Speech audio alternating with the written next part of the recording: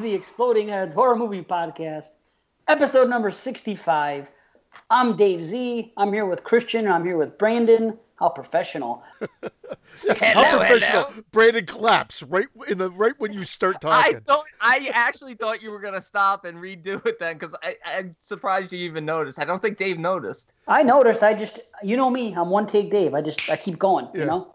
If there's a problem, Christian can fix it, and if he can't, well, then I fixed it. I'm in the basement. This is one take Dave, second time through, because of me.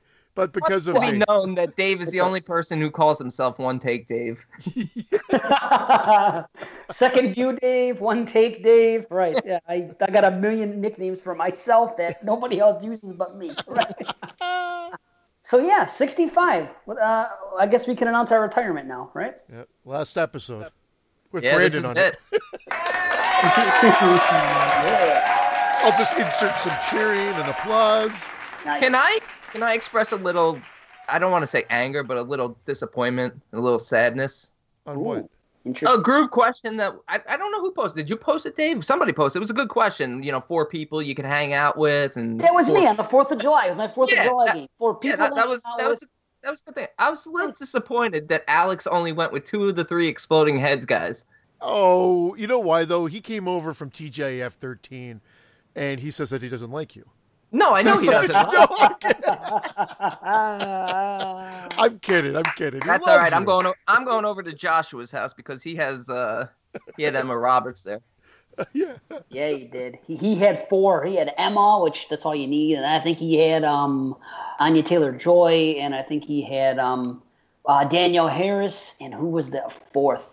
Catherine Isabel. And I said, if those 4 are over in my house, I'm not going to worry about what I'm watching and what I'm eating because I got to Louis C.K. it. Yeah. Just sit there, waka, waka, waka.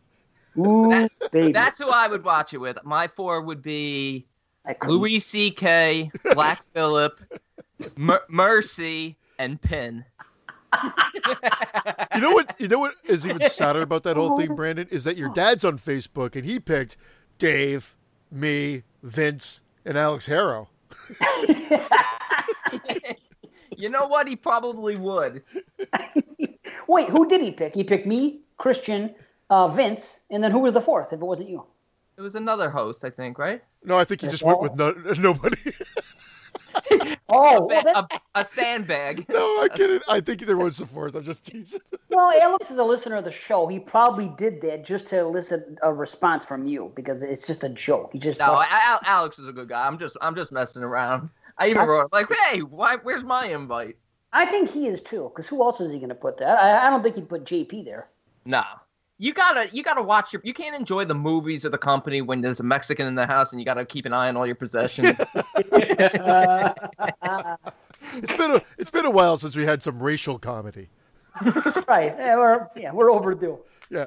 We haven't hit our quota this month.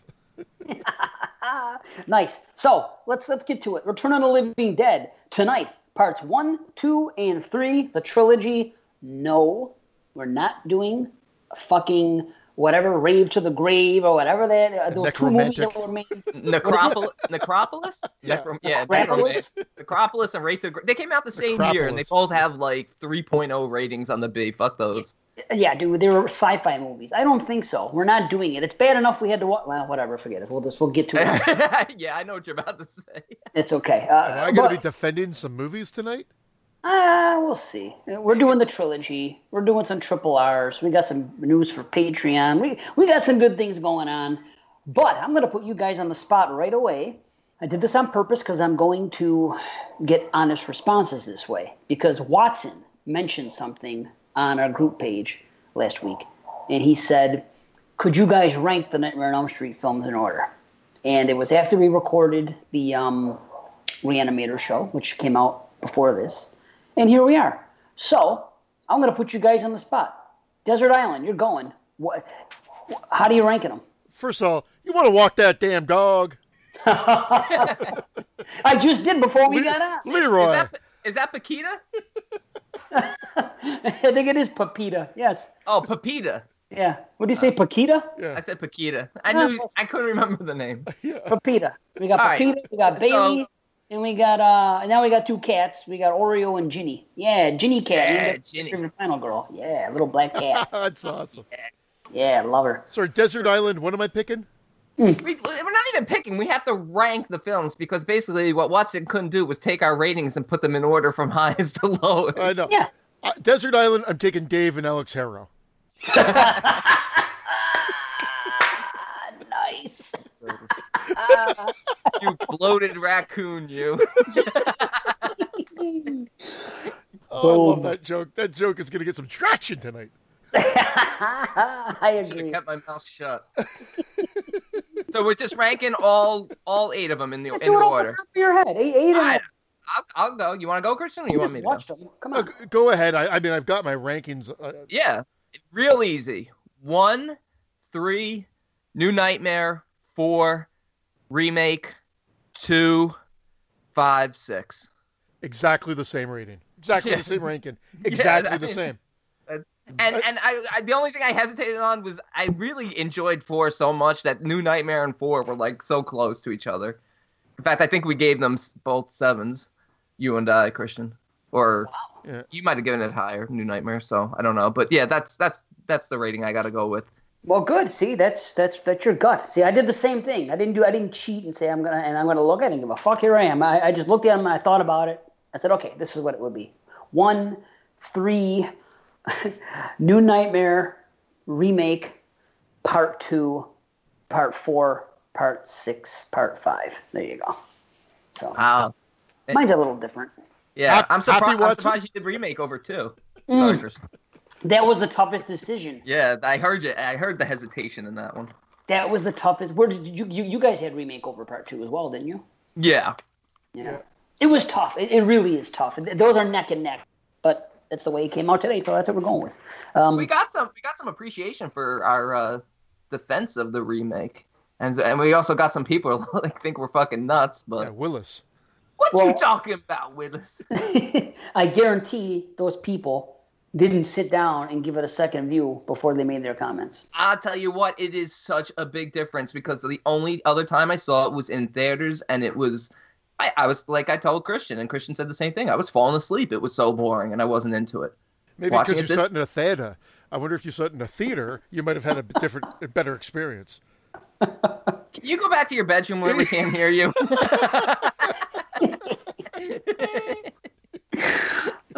You should have just said went to the show. Yeah. I would have no problem with that. You know, let's all go to the show and get ourselves a treat. You know. Yeah. So, okay, a couple quick things, a couple of orders of business.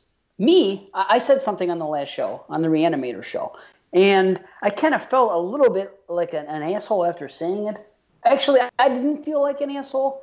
I didn't want to be perceived as one because I don't want to, I'm not an asshole. Too late. But well, listen, we were talking about action films. Somebody asked me something. How did it even come up? But Oh, you hadn't seen Die Hard 2. or Die Hard at all, it was. Okay. But either way. That's And just I said weird, what I though. said about action. Okay, now what I did say about action films, that's half of the story. Half of the story I said last show, so I'm not going to repeat it. The other half falls on me, and I know that. My freaking ADHD brain, I cannot keep up with what goes on the screen during action films. So it's and I hate to use the term, but my disability is what creates that. Because when I watch it and I see a guy do this and jump and a few kicks and a few punches and a guy jump from a train and go here and grab this and do this and light this thing on fire and run over here and slide and jump and all these things are happening, my brain, my little freaking fucked up brain cannot process what I just saw. So I basically just when that stuff starts happening on my screen, I just kind of immediately lose focus because I can't follow it. So it's partially my fault too. I just don't want people to say, oh, that Dave's, he's an asshole. He said that, action films are bottom of the barrel and they're junk food for the brain. That's part of the reason, but the other part falls on me. So I just wanted to say that, man. That's all. No wonder you don't like the Sayonara Rick Sun scene. Oh, Can't follow those punches. oh God. Uh, You think I should like it because maybe you don't have to even look at a person. All you got to look at the other guy reacting, right? hey, look, it was thrown in there. It was supposed to be a much better scene. Yeah, but why even leave it in? Or going back 2 episodes. That's great. Well, they had to kill him. They had to kill him all somehow. It was a weak. Gives a shit. Kill him anyway. He could have died in the toilet. It would have been a better freaking way to die. If they didn't kill him, let's just remember what we got out of him being killed, even if it was that lame karate scene. We got, hello, baby. Yeah. We're not getting back into it. It's going to be a retro of the retro. No, Dave. You know what? You know what? You don't have to defend it. Look, action films. I've seen the classics. I like action films. It's a subgenre that I tend not to watch as many as some people do either. It's not one of my favorites. I always say that about crime and mafia type films. I've seen them all. I've seen all the Godfathers. I've seen Goodfellas. I've seen the classics. I've seen Casino, and they're phenomenal films. I'd rate them all pretty close to 10 out of 10s, but not my favorite genre to go back and revisit. Like, I don't watch The Godfather every chance I can get. Okay, I love The Godfather. I can watch it again and again and again. Yeah, see, I can't. That's like, it's not something I watch that often. Okay, well, it's not your cup of tea. Yeah, that's it. Yeah, I'm not as interested in the gangster world as most people are. That's fair. I get you. You like what you like. What else can you say? You know? Yeah, I just felt the need to say that because I don't want people to say, "Hey, this fucking guy." This guy. Yeah, this fucking guy. This fucking guy. This fucking guy. Go home and get your shine box. Are we jumping into this, or how are we going to do this? Are we doing our new format, which is start with the franchise movie, go into a couple of trips, back to franchise? But just 1 or 2 more things real quick. You guys know about, well, she's been on the show, Tab from Test Pattern, Jacob and Tab over there. They started a thing on their own, and it's a website, and it's basically a little community, a link between different podcasts. And we are part of that network. It's monsterkidpods.com. If you go there, we are on there with other fine shows. See, Tab and I do everything we can to promote each other's shows. We've been doing it for over a year now. We're friends. She's great. We're going to have her back on. Absolutely. Absolutely. Yeah, she is great. And she said, hey, listen, she heard us talking about, what was happening with the fallout with Horophilia and how it almost went down. We were going to jump ship and the troubles we had. And she was giving me some ideas. And anyway, we were talking. So she said, we're going to start a little thing of our own, and we're going to feature you guys on it. So we are, on top of being on Horophilia, where we're hosted, and on Legion, where we're featured. We are also now featured at monsterkidpods.com with great shows like Test Pattern, of course, Random Movie Roulette, Thematic Elements, the Tune In podcast, How to Make a Monster Kid, Bloody in Love, and The Blood Buddies. So that's awesome, and I love Tab, but I'm not allowed within 500 feet of the Monster Kid page. I'm sorry, so. Great. We'll just sign him off right now. Yeah, I guess I'm off the show. Perfect. That's cool. That's awesome that you guys put in the work you do. Yeah, absolutely. And that, I've said it before, that Test Pattern is one of my favorite shows. And all these shows on the network, I've listened to probably 2/3 of them. I haven't gotten around to all of them, but I will promote them and I will get to listening. And, they got a big Twitter following. Awesome. Test Pattern and friends of theirs and some of these pods. So we're just happy to be there. So thank you guys again. And check out those other shows. Now. Wait, Dave, before you now it, can I now it? Now it. I'll now it first. Dave sounds better. He's still in his new basement and everything like that, but there's posters up, there's figurines up, there's a red filter up. He looks like, as Brandon said, he looks like he's out of a Dario Argento film. And I just want to mention there's a Halloween poster there, and there's I think that's the original Evil Dead poster. And if I'm not mistaken, Brandon, I don't know if you can see too, I see comedy in that poster. Comedy, Evil Dead? Yeah, I see comedy in that original Evil Dead poster. Yeah, you know what? It does make me laugh. I think it's intentional in the poster. I see a mean face and a scared face. I don't see any comedy. I'm sorry. I see that. That's a great poster, by the way. But I see that poster and I think that's a comedy. That's a horror comedy. A horror? Just want to bring it up. A horror. Are we kicking out on you? Horror. Like our show. You actually were kicking out a little bit. Oh. See? Everybody's been kicking out, it seems, so far. But that's okay. But anyway, okay. I just needed to derail you, as I do. That's what we do. I just want to get this house cleaning done, and then you guys can talk the rest of the night for all I care. That's fine. Just someone's got to do this house cleaning. Patreon. We have some new people. First of all, one of our main homies on the group page, Joshua Pinelli, was there, and I believe he's our homie. He is on our second level of Patreon. Thank you very much. And we have a new Benjamin. Why don't I have Benjamin's last name? Logan. And he is part of All Access. So welcome. Thank you, gentlemen. And Joshua, you just messaged tonight, right before we're recording. You should be getting a message when those early access shows drop on Patreon. And if you're not, just let us know, and I'll figure out what's going on. Hey, I answered him first. You weren't even there. You did answer him first. You did. But if it actually went to a technical level, what would have happened? I would have turned it over to you. Exactly. I'm sorry, you're going to have to ask Christian that. Oh, man. Awesome. And one more thing. Our homie, Rafael Giardo, has moved up and can now select a movie for us to do as a full review. However, we are not going to do it now, but he's chosen his movie. The movie he has chosen is Hereditary. We're not doing it now because, number one, Brandon hasn't seen it yet. I just saw it 2 nights ago. Nice. I still haven't seen it. Okay, and that's fine. Neither have I. What do you mean, neither of you? Hereditary? I thought you saw it 2 weeks ago. No. Fucking losing my mind. What did you see at the theater when you went? The Incredibles 2. No, it was a horror movie. Last week we sat down here and you said that you... I thought you saw Hereditary also. Right. Why did you think it too then? I don't know. Are you sure you didn't see Hereditary? No, I'm pretty sure I didn't.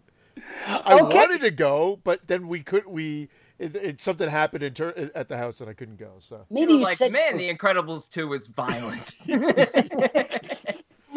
Maybe you told us in chat you were going to see it and then it fell through. Because why would we both think that? Well, that could be, because I've been saying that too. Oh, I'm going tomorrow. And I've had plans to go like 3 separate times and haven't gone. I'm mad at myself. Like, I was supposed to go like the first week it came out, and it just, something happened. And the only reason we went to this one is because it wasn't with my daughter. I was with my son and wife, and obviously The Incredibles was the choice, not the scary horror film. Well, you got to do it like I do it. I came home finally. The movie's been up over a month. I'm surprised it's still playing, but it is playing at a few select places still. So I was like, okay. So I came home after work. I got online. I was going to go by myself. Pirated it. No, I didn't. I was going to go by myself if I had to. So I get on there. My daughter's next to me. My wife's upstairs. I say, I'm going to go see a horror movie tonight. She's like, Dad, can I go? Okay. What about Irene? She runs upstairs. Irene, want to go to a movie? Yeah, boom. That's how I do it. I buy the tickets. I already had the movie picked out, and that's it. So the three of us. Awesome. Yeah, so we all saw it. Now, at the time, talking to Raphael, I said, I haven't seen it yet. Christian's seen it. Brandon has not. So either way, I was wrong. Whatever. But on top of that, not just that, I said, listen, he wants to hear our thoughts about it. And I'm like, that's cool, because I definitely want to talk about it. But I'm glad, because this requires 2 views anyway. But basically what I told him was this. Even if we went to the movies and saw it now, you can't take notes in a theater. We want to do a good full review. We don't want to get on here and just go by memory. Brandon and I can't remember shit. We're going to talk for 2 minutes. It's going to be over with.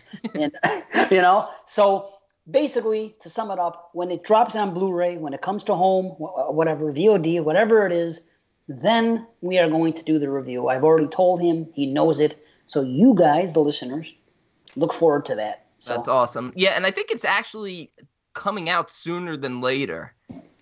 I think they're pushing these movies a lot quicker to Blu-ray and VOD than they used to. So I would expect to see it soon. I'm just happy Quiet Place is actually coming out in a couple of days. I'm almost positive it was. I thought it was on iTunes, unless it was saying coming soon. I thought it was available to rent right away. Yeah. It might be, because I never got to see that, so I'm excited to see that. I've been very slow on the 2018. I kind of stalled out on it because nothing's been piquing my interest, but now everything's starting to come out. Right on. Yeah, so, you can buy it now. You can buy A Quiet Place now. You can't rent it yet for whatever reason. So on iTunes, I can buy it for $24.99 in 4K HD. Oh, okay. Wow, nice. I have 2 free movies coming because I bought my new TV last month, and because if you buy a Sony TV or a Android TV, and I guess this is both of them somehow, you register your TV, which I did.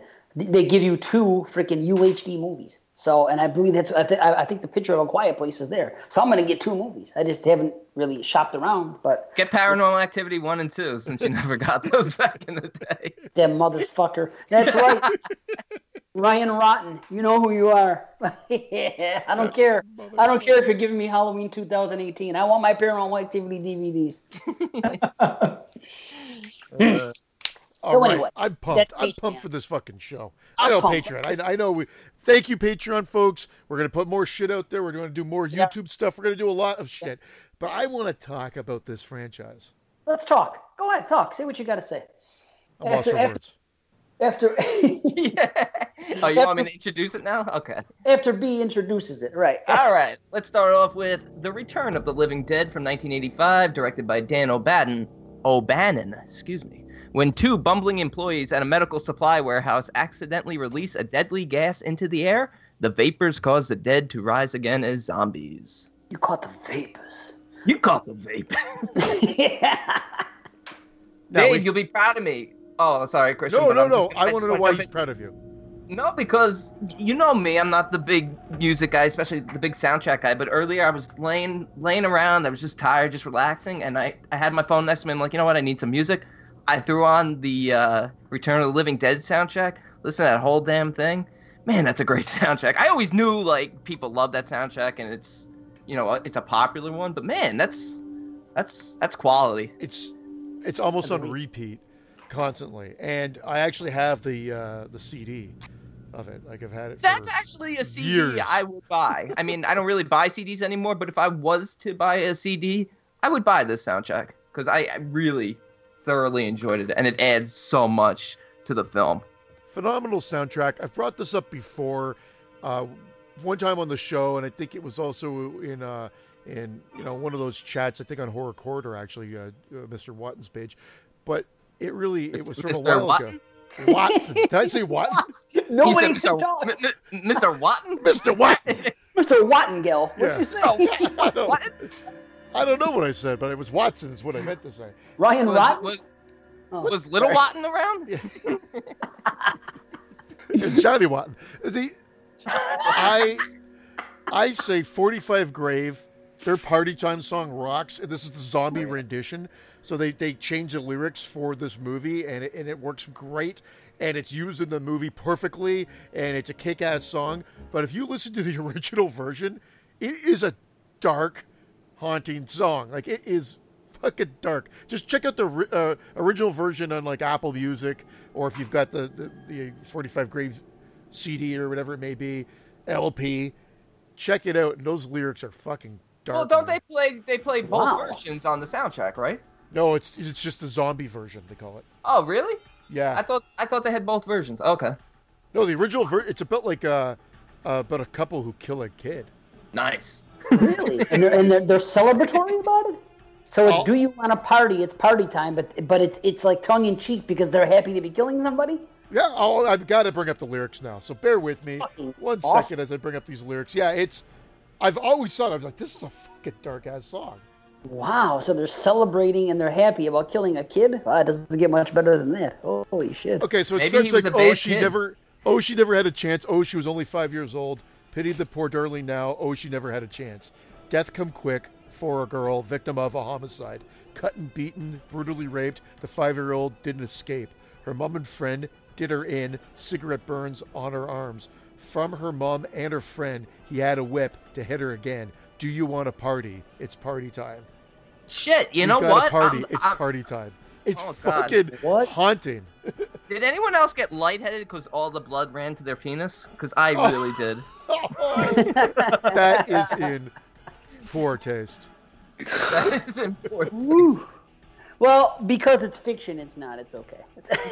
That was beautiful. See, was that Maya Angelou? Was that James Joyce? That was beautiful. Fucking Robert Frost. Robert. I submitted that as one of my poems in university. I think my favorite song on the soundtrack is Tonight. Tonight is awesome, but let me just say, since you said that, how awesome is it that there's a second version of it, that little remix later when Trash comes back and she becomes full zombie, and they think to put in a different fucking spin on that song. It's brilliant. So what we're saying out there, folks, is that we love the soundtrack. I think it was on. Well, I know it was on Dave and my top 20 soundtracks. Oh, jeez. I think it was on yours, guys. I'm pretty sure. Well, no, because we did scores. We didn't do soundtracks. Remember? We kept it. You know what it was? It was a question that was posed to us, and we brought it up as one of the kick-ass soundtracks to a movie. But it wasn't a dedicated episode. That's what it was. Good call. That is what it is. And it is a great soundtrack. I forgot this was a true story. I really did. True story. Yep. I love that. You know what's great? And you know, Moods will always talk about this too, because we talk about this specifically with Fright Night being one of the first horror movies that we watched when we were younger, being pretty much the same age.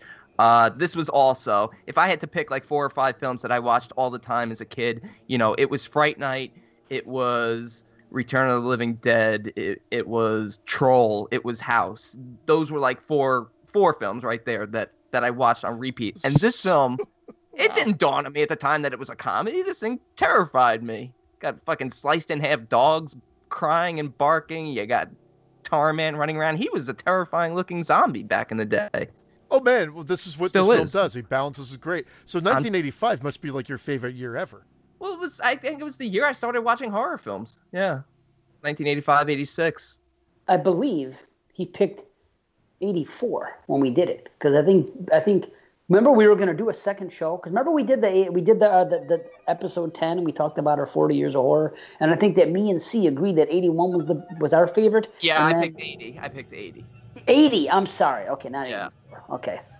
Either way. I'll tell you what though, that 80 to 84 and even 85, that's some solid years right there. The best years. Yeah. I think 5 from any decade, that's probably the best. But the funny thing is, I think second place would have to beat what's going on now. But that's another. I agree with that totally. Even though 2018's been very slow. All right, what are we doing? Anyway, Return of the Living Dead. Let's talk about it. Holy shit! I tell you what. I think I spoke about this. I know I did, because I was thinking maybe it was going to make the list, or maybe I've just said it on the air before, or maybe not. Maybe just in chat with you guys. I've said that I think that this film is very, very front-loaded, where the first act is so damn good that by the time you get to the third act and everybody comes together, when the punks get into the mausoleum or the crematorium and they hook up, that it's not on the same level as the beginning. So I never would give it a 10 out of 10. I couldn't agree more. Oh, and I couldn't disagree more. Oh, wow. I feel like exactly what Dave just said. That I feel like that was spot on. The first act is so amazing and so funny and so... you're right. However, I didn't finish. This is what I've been saying all along. Now, watching it this time, I showed it to my daughter and I showed it to my wife. And I'm sitting in the room and they're taking it in and I'm watching it. And when I get to the third act, just because one thing is a 10 and another thing is a 10, and I've said this before, I mean, I have, let's say, 40 movies ranked 10 out of 10.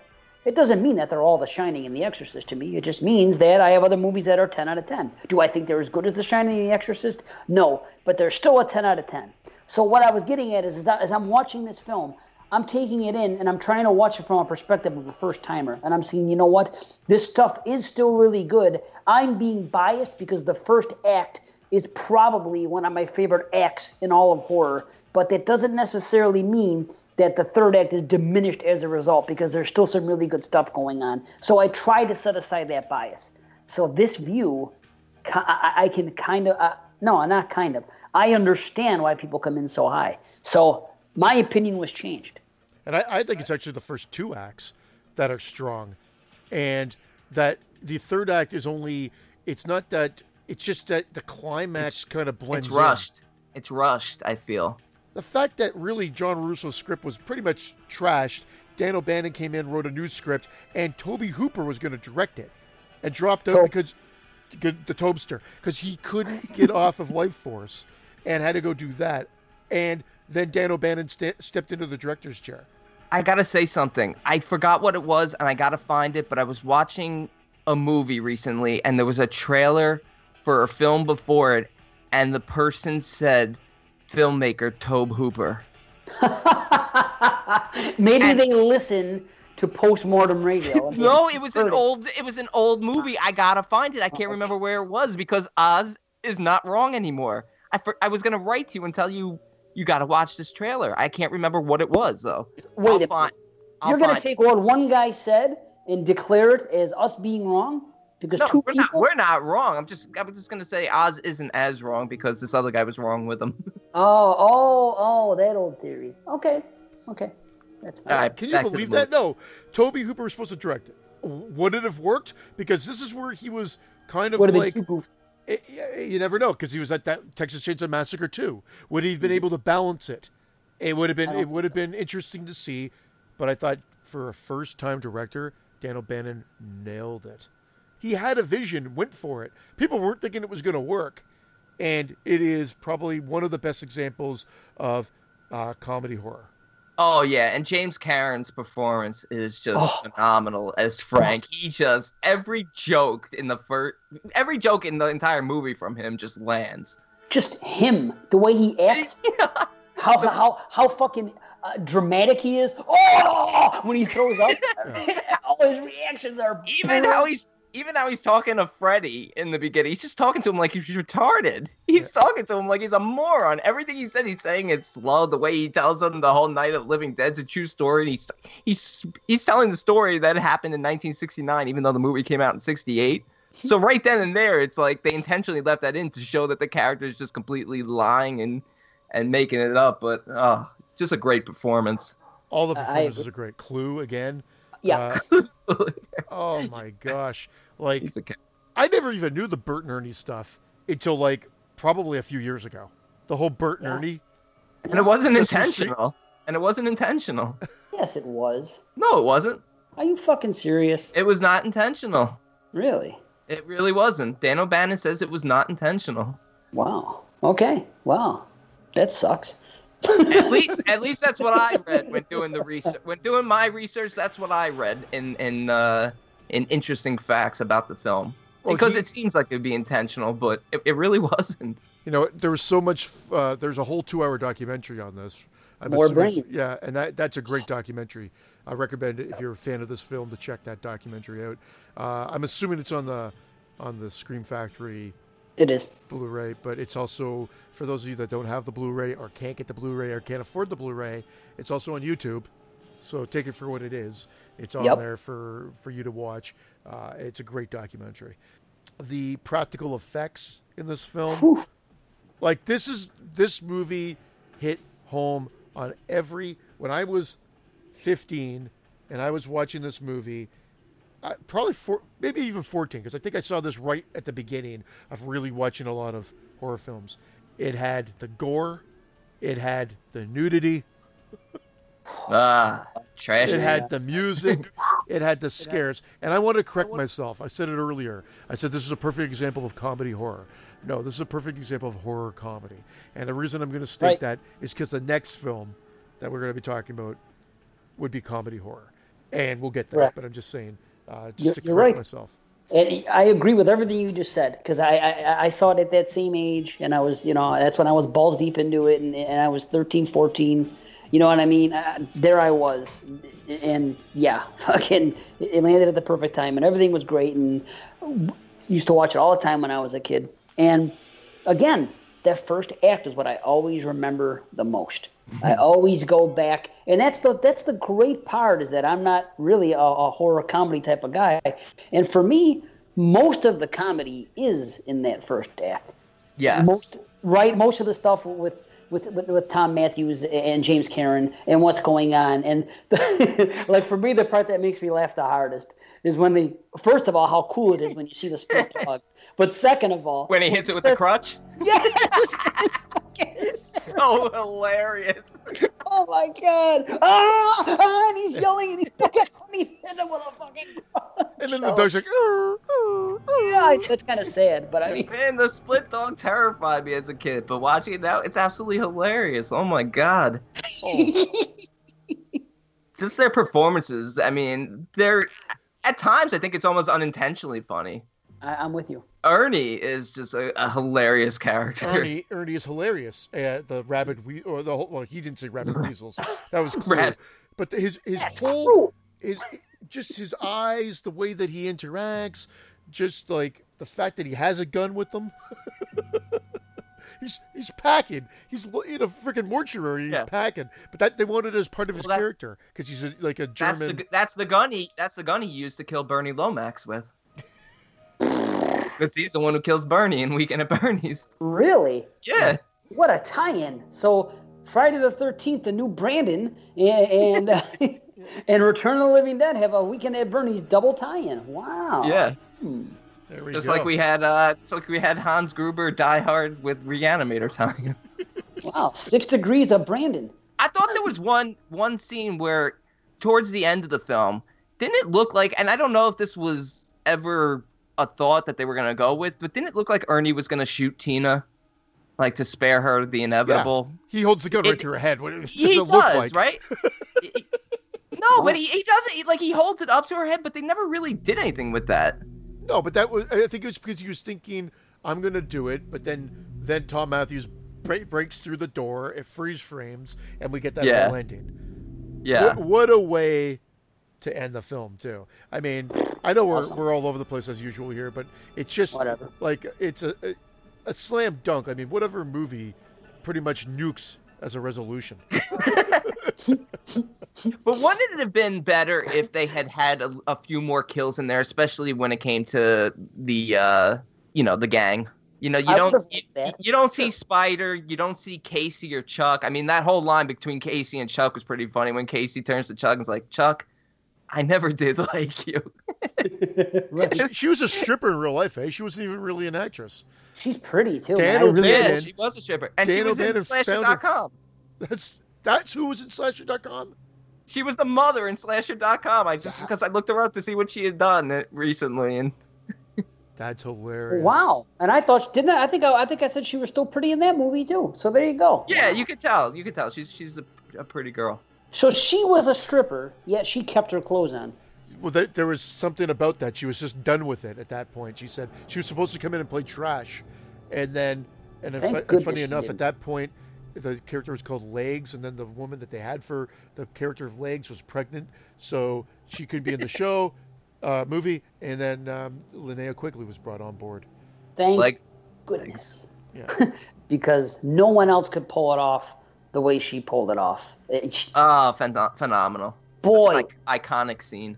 Dude, yes, and her performance, some people think, I've heard people say that they think it's bad, but I think that's the character. She's like, oh, let's do that. You know what? Yeah. I think she's supposed to be kind of spaced out fucking weirdo, so that's why her delivery of lines is that. I'm not saying she's an A-list actress, of course not. No, but yeah. Yeah, that's totally character. You could tell she's nuts. She's talking about being fantasized, being killed by a bunch of old men, ripping her apart. I mean, it's funny how it works. Yeah, it works there. Like I can understand why some people think that, because especially if you watch the rest of her filmography, they may draw conclusions based on some of the other movies. But no, for this particular film, it works for the character, and they're all great characters. I love Suicide, dude. All of them. The cast of characters, top to bottom, I don't know. Maybe it's second to none. They just left too many alive for the ultimate conclusion. Yes, I thought, especially once Trash comes back, which is such a cool scene when she attacks the homeless guy.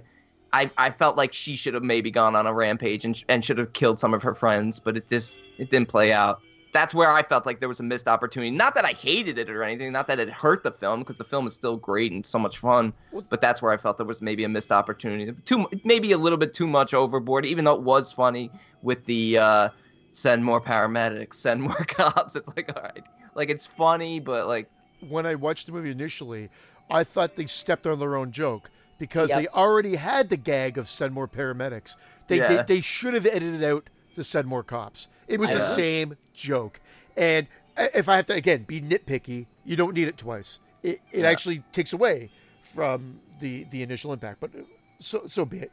Love what do the you guys movie. think about the talking half skeleton? Oh, okay. You know what I think about it? My favorite zombie of all time. Really? Love that scene. Love everything about it. Love the way it looks. Love what it says and what they're implying. Love the look. Love what it says. Didn't necessarily love the sound of the voice. Oh, really? That's half the fun of it, though. It's like that kind of sultry sort of voice. Obviously ADR'd over there, but like you see that just that with the spine from the back, the wagging spine. Oh, it's great. And how she takes a chunk out of dude's head. I can't remember his name now. Peaches. I don't know what his name, but he gets that Chuck. Chuck. Yeah, it is. And the geyser of blood that just paints the wall red. Yes. And it's funny. I thought her hair was red. Then I realized no, it's white. It's cut blood red. It was Scuzz. Scuzz. Chuck lived until the very end. So Chuck should have been killed. Peaches. Millions of peaches. Peaches for me. Remember that song? Peaches? I don't know. Oh, you made it up. Yeah. I didn't think it was a peach. There was nobody named Peaches. So then who was it? It was Scuzz. Yeah. I can't remember Scuzz. I remember Suicide. I remember... Scuzz was the smaller version of Suicide. He had a mohawk also. He looked kind of scuzzy. Oh, he barely said fucking 2 words. Yeah. Okay, back to this. Okay, 2 things. Linnea, pardon me, Trash should have attacked freaking Chuck. That would have been cool because Chuck is horny. He wants to fuck. So let's say she comes back. In all honesty, if I was in there, I'd still fuck her because her body was absolutely tremendous. So I could see a horny teen still, wanting to fuck her. That would have been a funny gag, you know what I mean? But whatever. That's more Night of the Demons, I guess. What was I getting at? This cast is, and the way this movie is presented, the reason this movie is such a hit is because this is basically, when you see these kids in the beginning, and even the people in the warehouse in the beginning, this movie, cast-wise, is set up like a slasher film that just happens to be a zombie film. It's the only one of its kind. No other zombie films look this way. This is teenagers and a couple of adults doing a job. This is typical slasher setup. No question about it. I feel like you've said this before on an episode. I have said it before, but I think it bears repeating because I think that is what makes this movie such a hit. There's no other film like it. Any zombie film does not look anything like this. You could look at the Italian zombie films, of course not. Anything, even the modern zombie films. Nothing is set up this way. No, I agree with that. For me, the missed opportunity comes in not utilizing Trash enough in the third act. I do like the fact that the zombies are fast moving. They're almost no two are alike, which I like. Because you got Tar Man who's slow moving. Yeah, he's one of the original, bodies that the army is looking for. And I love that army general, that Horace guy. Yeah. When he comes home, he's like, "What's for dinner? Lamb chops, your favorite. I had them for lunch." Yeah. Great script. That's great script. That's great comedy. It's just subtle, but it's hilarious. Even in just the delivery, it's not like a laugh out loud. His wife's reaction is fantastic. How was their day? The usual crap. Who eats lamb chops for lunch, though? Have you ever heard of such a thing? Why lamb chops? They should have said something else. That's why it's funny, because it's so ridiculous. It's like lamb chops. That is true. That is ridiculous. Yeah. I can see it now. I've seen it so many times. I can agree with the fact that it might have been a cool idea to maybe have something else happen with Suicide, because they don't really say just because Suicide's brains got eaten, his head was still sort of intact. I guess he should have turned. Something should have happened. He should have turned, exactly. So they really could have brought some of these people back as part of the mob at the end and had them attacking their friends, even if it was just them coming up to the doors. But I think they were really interested in the next level being bringing the police. So all the police cars coming in, because it's a kind of a funny scene unto itself. All the police cars come in with the zombie cop escorting him in with the light. Yeah. And all the zombies are hiding behind the bushes to attack. So it's like, now, get them! And the zombies come and attack the cops, which I think is hilarious. But I think that's what they wanted to do. They wanted with the helicopter and with all the cars. They wanted to add like this mass chaos. And that's what this movie excels at, is you really have this kinetic energy throughout and this feeling of unsettledness, like because of this mass chaos. Yeah, it's sort of confined to this one area, but they keep talking about it breaking out. Then they nuke Louisville, Kentucky at the end, only to have the rain take care of the fires and start the whole thing over again. Oh, that whole thing, the first time it happens, it's a brilliant fucking concept of the trioxin being in the air and then them smoking out the fucking people and the rain bringing it back in and seeping into the ground. What an idea. Who would have even thought of that, man? Oh, it was great. Yeah, you said you wanted to treat the smoke as a character. Yes. So cool.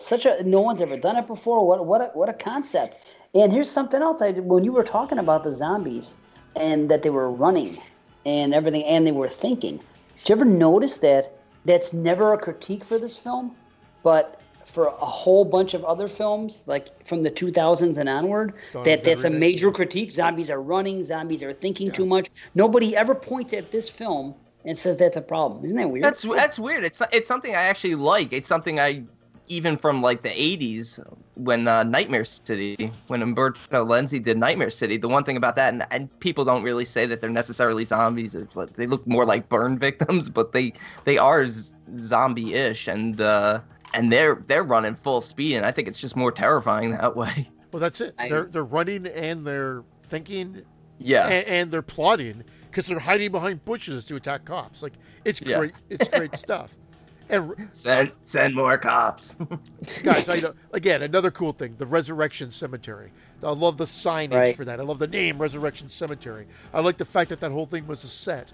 This movie has everything going for it. Dave, you've used this term you use it for describing Sleepaway Camp, but I use it for this type of movie, the lightning in a bottle.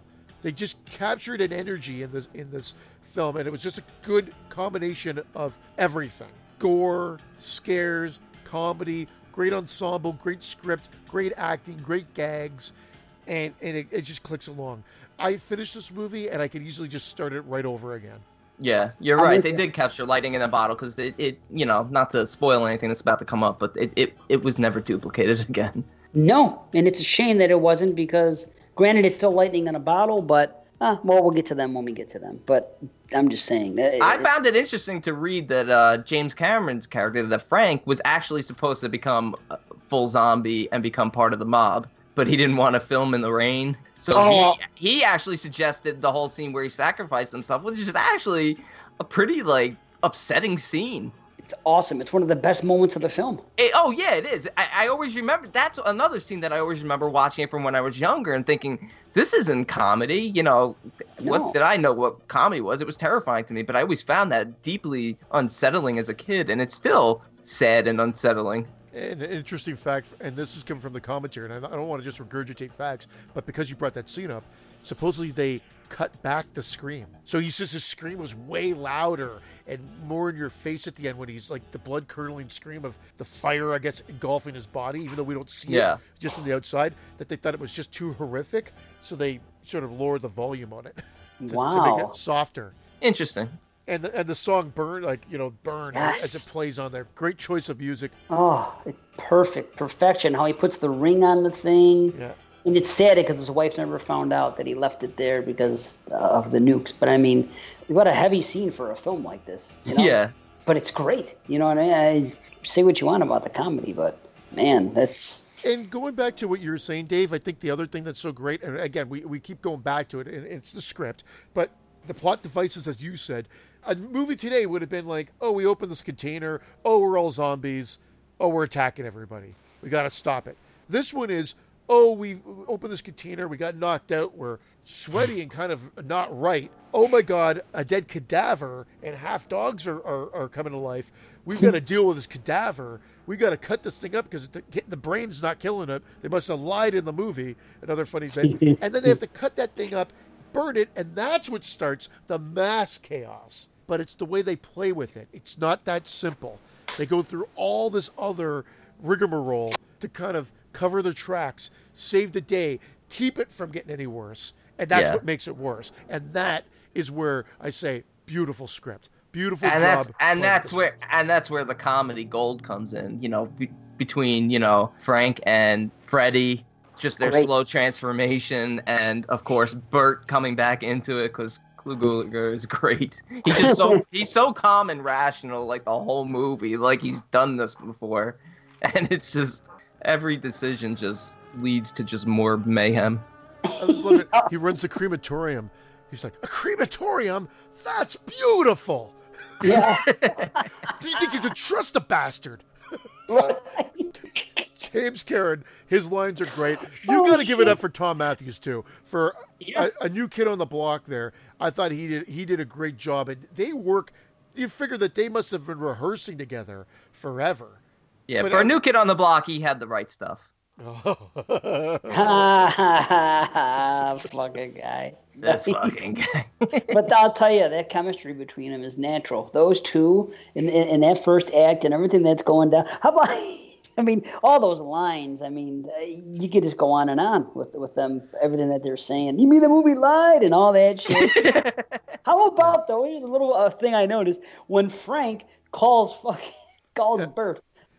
Bert, and he fixes his hair, and he's even like adjusting his sweaty shirt. That's comedic acting genius. Did you read the eye chart? Oh yeah, Bert is an asshole or something like that.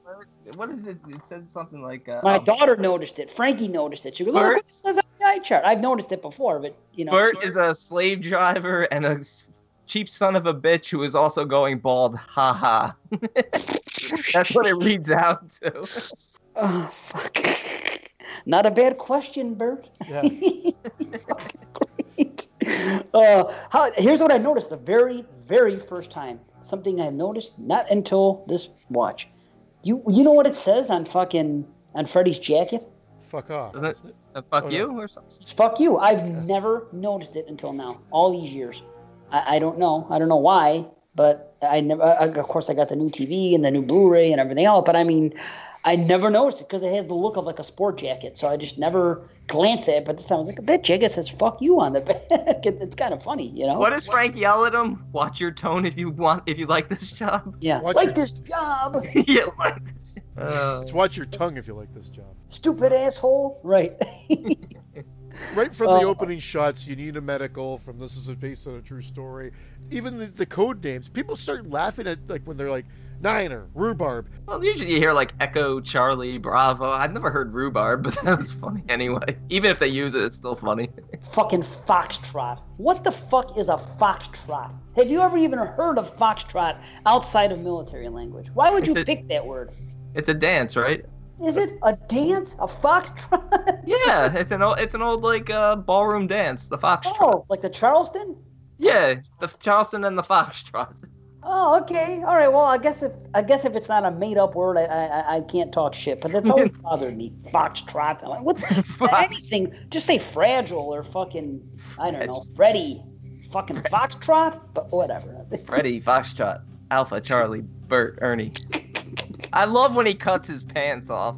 Oh, Even just that. It's like who thought to put that in there? Like, I wonder if he just did that on his own. Like, okay, the zombie's gonna grab your leg and rip your pants. I wonder if the actor just thought to himself, it would be really funny if I sit down and just meticulously take a scalpel and start cutting my pants off. And it's hilarious. It's how long he does it, too. It takes a long time. Yeah, he's doing it very meticulously. How about when the kids come to the door and the first thing he says to them, "Are you on PCP?" Oh, that's fun. Oh, by the way, Suicide. Is that Vic from fucking Nightmare 5? Yes. There's 2 Nightmare 5 alumni in this. Yes, there is. Isn't that with Demon? Suicide and Demon, which I just wanted to bring up because his character in this, Spider. Friday 5, you mean? Friday 5. Oh, yeah, Friday 5. I said Nightmare 5. Sorry, Friday 5. Yeah, no, okay, that's why I got confused. I'm like, Friday 5. Then when you said Demon, I'm like, okay. Friday 5 alumni. Sorry. We just did the Nightmare series, so I guess it's still fresh on my mind.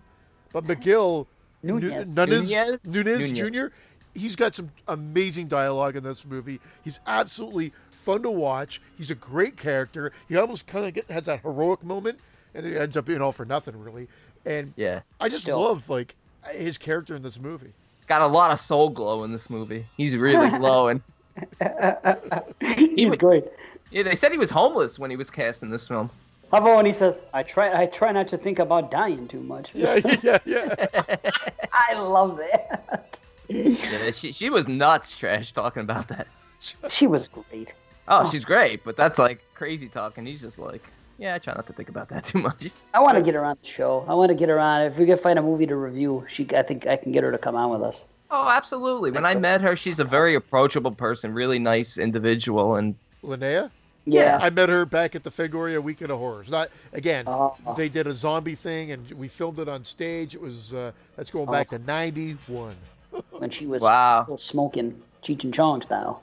Man. So, this movie is shitloads of fun. It was on my top 20. I blew my load on it before, so it should come as no surprise where I'm coming in for my ranking, but I'd love to hear what you guys think. I'm going to mention one more thing. I love the angle about the rigor mortis setting in with the two guys. Rigor mortis? Rigor mortis. That whole thing with them being dead and switching the fucking, when the paramedics come and they're I don't get a heartbeat here and this and there's no pulse. Dude, that's and so then cool. they switch. Great dialogue. You're seeing the comedy in the beginning, but then you got that carrying it through. Like there's enough of that shit carrying it through, man. There is enough. I just think that it's 75% of it's the first act. That's all I'm saying. It's still there. I just, you know what I mean?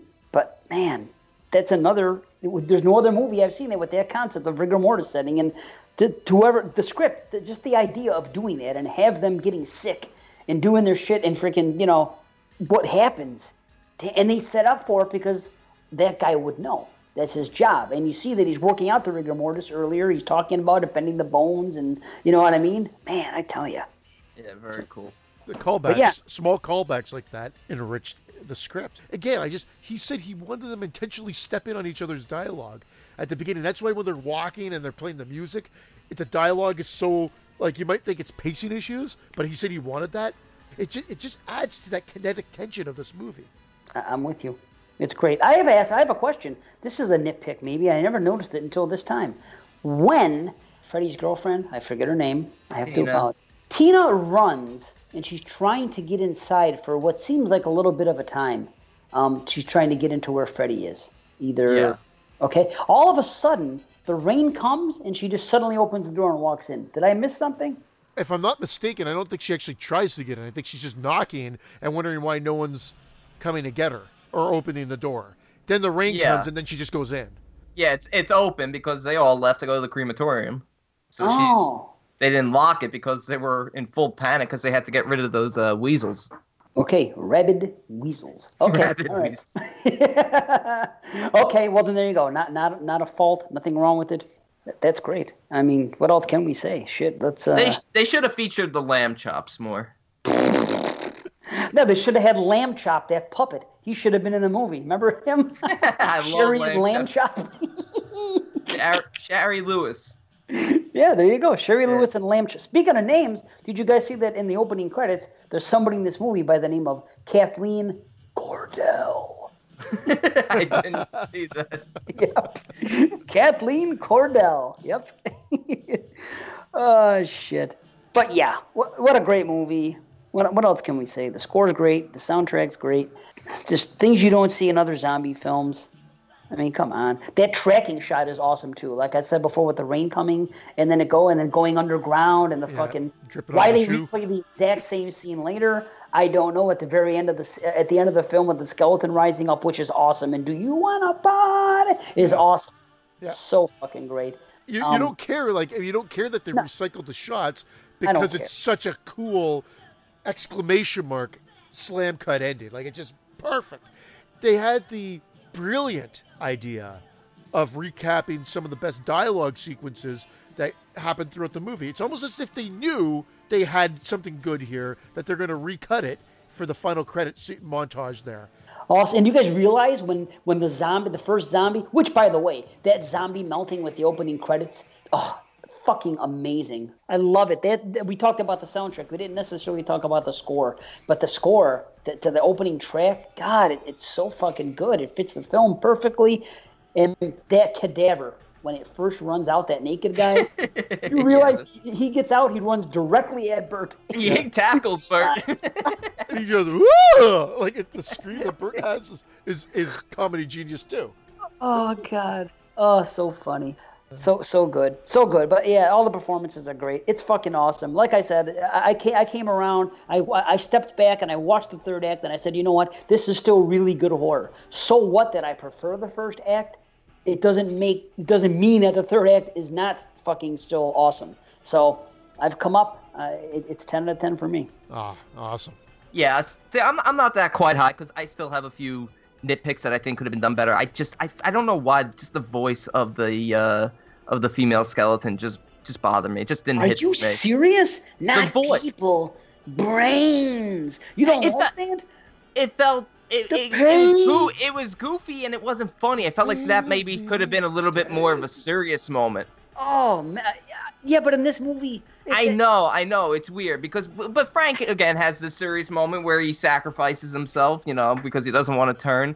And of course, in the third act, instead of focusing so much on zombie cops and zombie mobs, I would have loved for Trash to have featured more and a few more people get killed, a few more main characters, I should say. Maybe kill Spider, kill Chuck, kill Casey. Too many people maybe kill Burt. Too many people are alive when the missile comes. Oh, what is that? You hear that? It's just like so obvious it's a missile. I know, right? What else would I love it. I love it. But who wants to believe that? Think about this. No, I know. I wouldn't want to believe it either. And I love how the army is just so casual. Yeah, it's only like 5,000 dead. Yeah. It was 20. Yeah, it's just, we minimize casualties. I mean, I still really love it. It's a childhood memory, and there's a lot of nostalgia for it. I'm not quite a 10, but I'm at a solid 9. Well, get ready to induct it into the Hall of Fame. I was a little worried that you're coming in a bit lower because, as you well know, I've rated this a 10 out of 10. It's on my top 20. It was my favorite horror movie at one point in time, and it's still in that top 10. And so it's a 10 out of 10. Awesome. Nice. 29. Nice. Inducted. That's fucking wonderful. One more thing. I was thinking about that scene. The pain of being dead. The reaction that fucking Ernie has. He goes, you mean it hurts to be dead? And he looks all scared. I love that. Little subtle fucking things like that. I don't know why. The voice just bothered me for some reason. Wow. I don't know why. I don't get it, but I could understand that as a complaint. I could. That's fine. I mean, I've seen things I didn't like the voice on some things either. So yeah, I don't have a problem with it. But different. But the explanation, like you said earlier, it's so great. They really pay attention to detail really well in this film for something that's just kind of batshit and goofy. They you talk about a great script. There's a lot of great attention to detail throughout the whole thing. And they continue with it in the sequels. It's just other things fall way short in the sequels, and we'll get to those soon. Indeed, yeah, very soon. Indeed. Yes. Indubitably. Yep. When we get back, we're gonna have a triple R, and then we're gonna go into part 2. And yeah, that's the theme of the night: triple R followed by feature. Rock and roll. Hope you guys like this format because we do. But yeah, trips on the flips.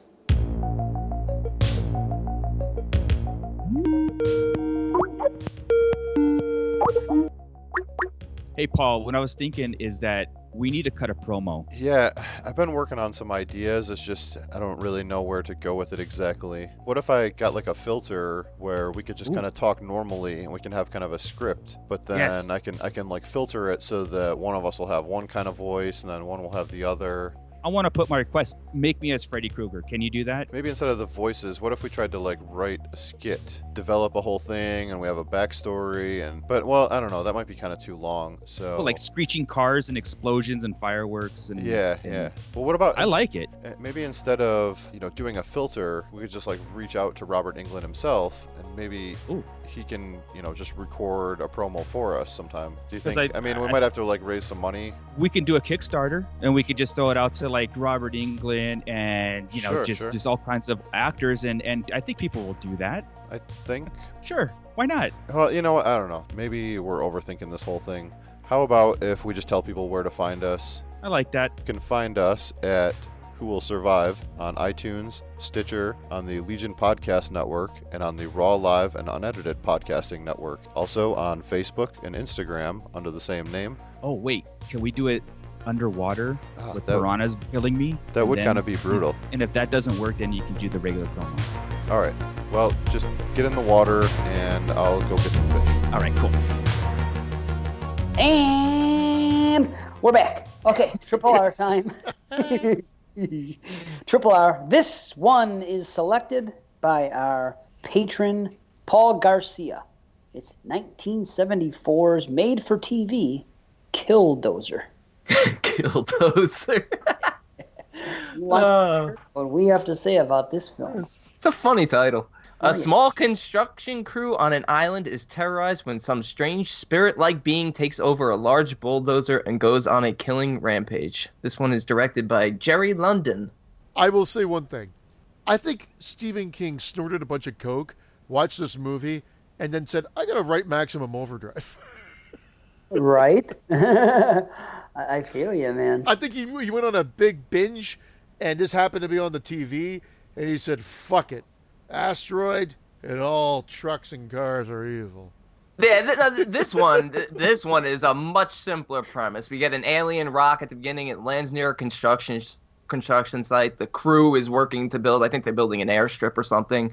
And one of the crew leader gets in the bulldozer, hits the rock. The energy is transferred into the bulldozer, and then all of a sudden it has a mind of its own and it starts killing people. And that is it.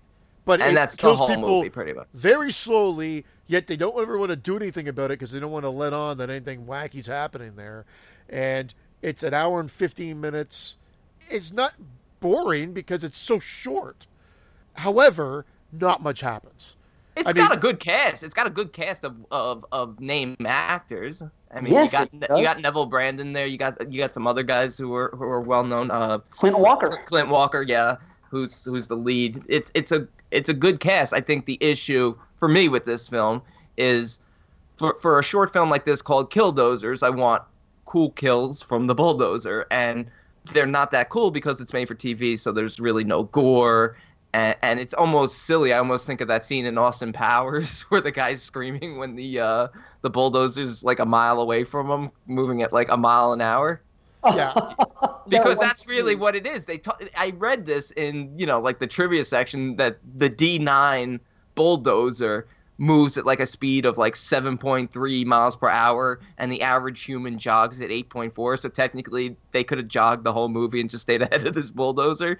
But that's fine. Like, I'm not going to nitpick that because that's not an issue, because you're obviously going to suspend belief and just go along with a goofy movie called Killdozer. But it's not goofy. It's goofy in the sense of the Premise. bulldozer hit the premise. The bulldozer hitting the damn alien thing, but they play it fucking straight, which is the weirdest part of it all. Like when people die, the they best give them part. proper burials, and they're like drinking to them, and they're doing. You're like, are you fucking kidding me? Oh, that's great. That's the best part. I know, but you're like, seriously. So like, but they call it Killdozer still. So you have this wacky premise with a schlocky name that almost overpromises something, and then they deliver this sort of straight-laced movie that's still padded. I mean, I said it clicked along, but maybe I will step back a bit. It still kind of feels padded for an hour and 15, because it's like they're at the main scene. Then they realize shit's going down, so they just try to go to the higher level, and it's still bad. And it's like literally takes place in 3 different areas of this construction site that they're on. Yeah, I do like the fact that the Killdozer is actually an intelligent being. Whatever's transferred in there is an intelligent being, and I do like how it's outthinking these men. It attacks them with the rocks off the cliff. It gets into positions where it actually traps them and kills some of them. That's cool. It's just, make this as just a regular movie like a Maximum Overdrive. Take the TV out of it, and you could add gore to some of these kills, and that was awesome. And I agree with you, Christian. I feel like even though it was well done, playing it straight, it should have been goofy with a title like that. Fuck that. No. It should have been. With a title like No, Killdozer, fuck yes. I don't give a shit. It doesn't matter. That's where I have to disagree, because if this movie was made nowadays and it would be called Killdozer, It would be goofy. Everybody on the camera would fucking be in on the joke. It'd be nod and wink. They'd be fucking patronizing. They'd be playing up the fucking thing. That's what sucks about modern fucking comedy horror. That you can't have a back in these days, you can have a ridiculous premise with something called Killdozer and still play it straight. There's still some unintentional comedy, which to me is 100% better than when they try to make things funny nowadays. Don't you think it's funnier? Didn't you get more laughs watching something like this and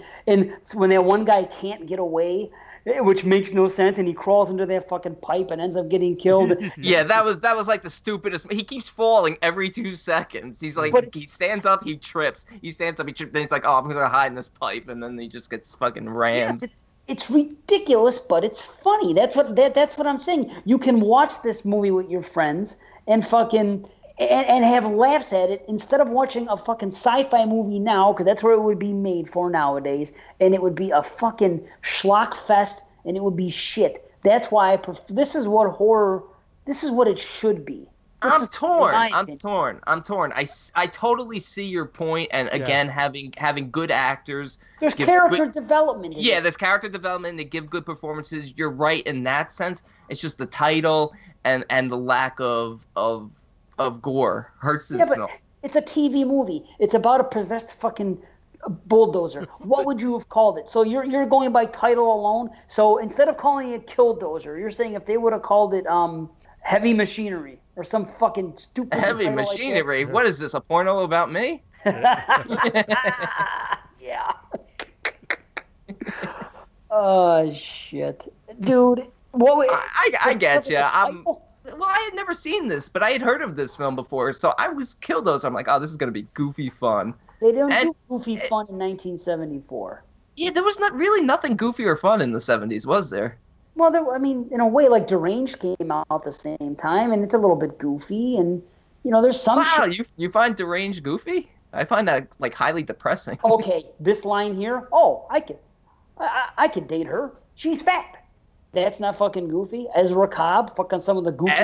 Ezra always creeped me out. Yeah, but he has goofy. What movie you guys talk? You talk about a different movie. Deranged. Yeah. The one where he plays basically. You can't even talk about the movie we're talking about in a round robin review because there's nothing to talk about. You set up the premise, it plays out. There's serious actors in there. They take it seriously.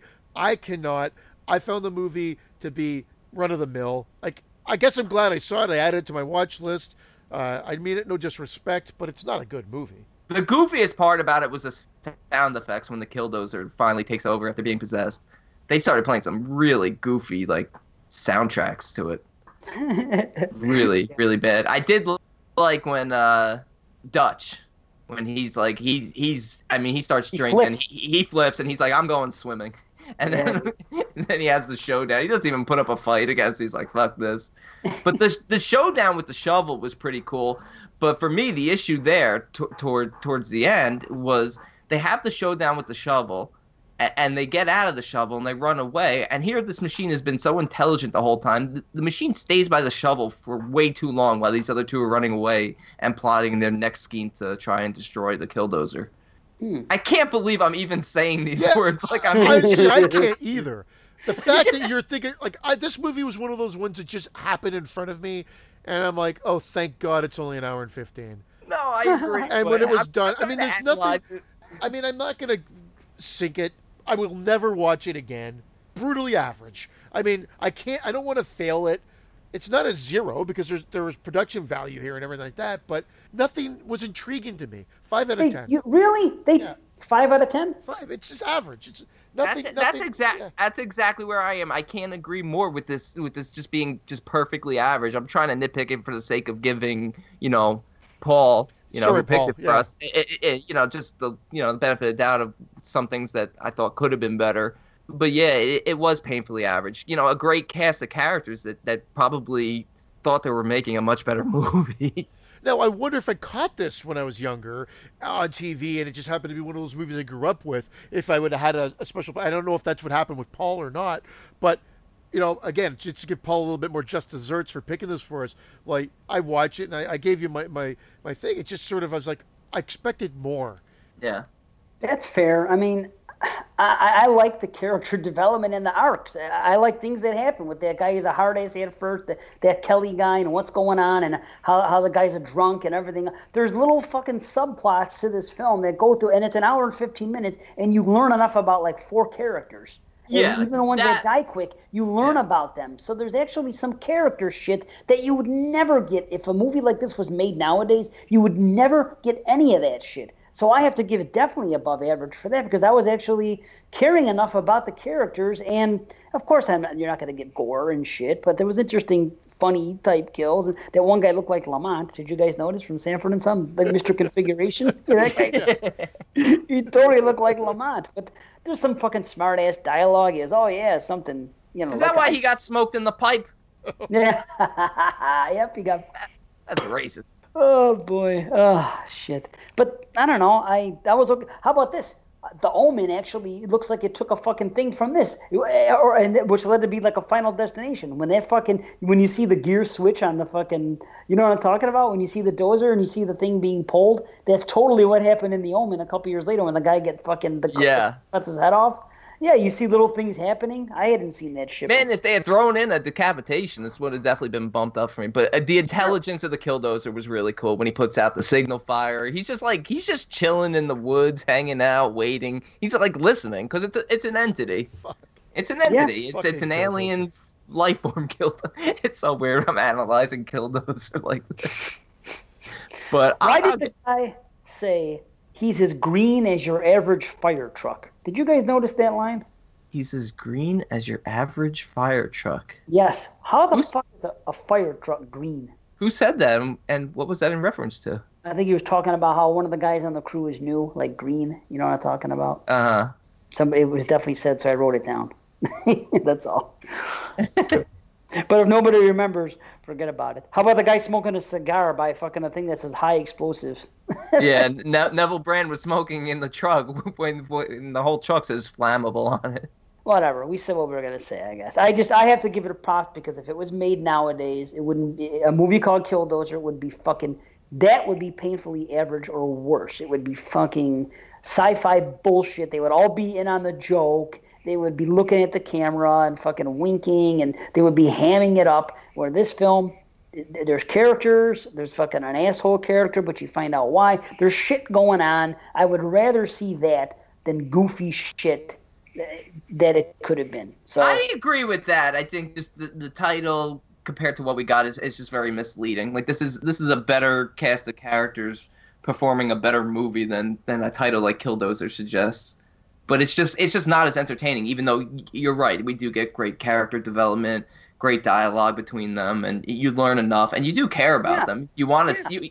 I didn't want to see any of them die. They're genuinely good, hardworking guys. But if they are going to kill them, at least I want to see them dead. The thing was called Killdozer. Kill, for Christ's sake. Well, that's the thing. When they are going to kill them, though, make it bloody. But you can't because it's a TV movie, so it just doesn't. I don't know. It's very weird that this became a TV movie.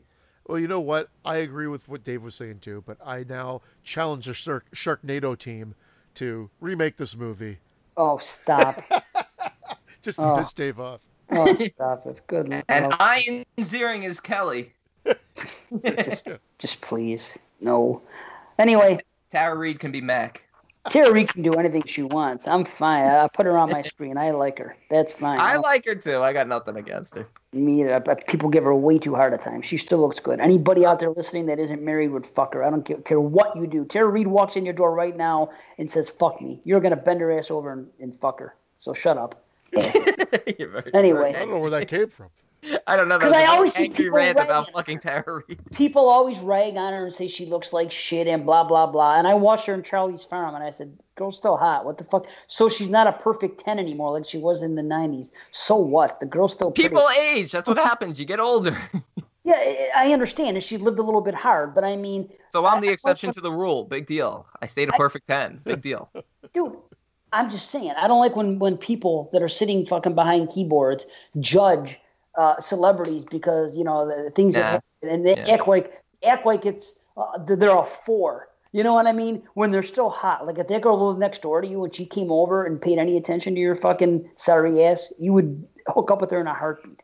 That's He's all. talking to you, see, when he said sorry, yes. Anyway, 6 out of 10, man. I'm cool with it. I don't think watch 5. I didn't feel like 5 was a bad score. Like, I just felt like I saw it once, and I'm probably never going to watch it again. Cool poster art, though. I didn't see it. I like the poster. Why is that not hanging up on your wall, Dave?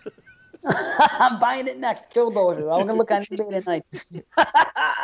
Awesome. It's less comical, the poster, than that Evil Dead poster you got hanging. Oh boy. Thanks, Paul. Though seriously, like we'll cover anything. I like seeing movies that I've never seen before. Yeah, anything horror. Unless we're collaborating with 22 Shots, then of course we'll do anything. Okay, all right. Are we ready to move on with ROTLD? ROTLD. ROLF. Rolling on the floor. LMAO. LMFAO. Yeah, there you go. KMFDM. All right, so let's get right into it. Written and directed by Ken Wiederhorn. Return of the Living Dead 2, 1988. Curious kids unearth the barrels that helped revive the dead of the first film, which proves the second time's an undead charm. I may have mentioned this on the show before, so again, if you've gone through them all, God, you repeat stories a lot, guys. Fuck you. The reality is that this came out at the time when I was really getting into horror. It was on video. I was like I said, I had caught certain movies or scenes from movies earlier, and it freaked me out. But it really wasn't into that age 14 that I really started watching movie after movie after movie after movie. And what I did, and I don't think I mentioned this in the Phantasm show, but I'm pretty sure I did this with Phantasm, Evil Dead, and Return of the Living Dead, was I saw the part 2s first. Wow. Really? I'm almost positive it was for all three movies. What three, see? What three? Phantasm 2, Evil Dead 2, fuck. And Return of the Living Dead 2. Now, you know what this means, Dave? too. He's giving this a 10 out of 10, Dave. By no means am I giving this a 10 out of 10, but I hadn't seen a lot of comedy horror, so I was like, what the fuck is this? And I was laughing, but I also thought it was cool, and I also thought they did some great things with the zombies. It's a silly-ass movie. I'm not going to overly defend it, but I'll probably be higher than both of your ratings. I can tell that already. And this is, I already prefaced this with the other movie, this is a full comedy horror. They knew this going in, and half the people when they're making the movie, there's a documentary on this too that's on YouTube called They Won't Stay Dead, and it's funny. Most of the people are just trashing this film. They didn't want anything to do with it. They don't even know if Dan O'Bannon was coming back, if he was even invited back. It seemed like Tom Fox was like an investment banker. He had the money. He had the rights to the Living Dead name. He took a script. Ken Wiederhorn made a zombie script, said, we'll make that if we throw Living Dead 2 in the title. And then they just fine-tuned it to fit with the trioxin, just to have some link. And then Tom Fox said he wanted James Karen and Tom Matthews to come back. Yeah, and shit on it all me, you like. Well, no, look, it just, they didn't capture magic in the bottle again for me. No. James Karen and Tom Matthews. Yeah. But they were still good together.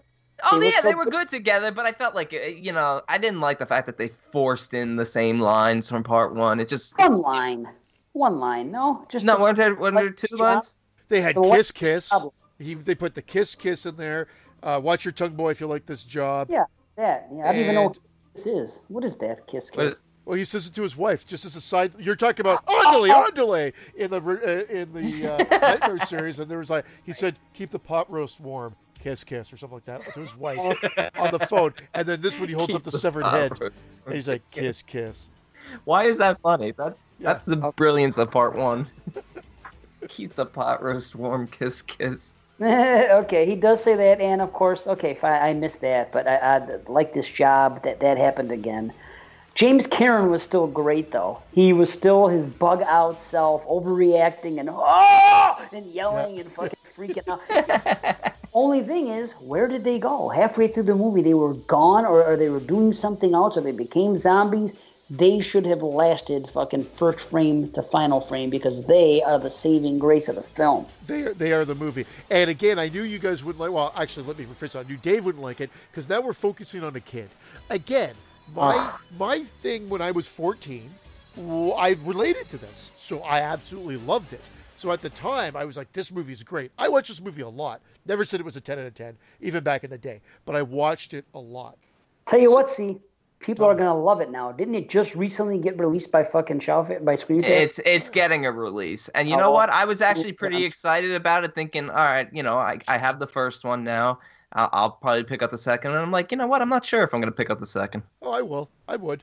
Not for these prices. What do they charge? Well, no. Right now, it's like selling for like 34 or something. It'll drop. It'll drop eventually. Yeah. You know when you're gonna get that movie? A year from now, when Screenplay has their summer of fear sale, and you can get it for $15 because that's what. Yeah, or Best Buy will have it for 15 in like a year. So the reason is that the DVD release suffered from some rights issues, so they couldn't reinstate all the music that, although not nearly as good as the first soundtrack, had a pretty decent soundtrack unto itself, but for the DVD release, they had to put like stock music in.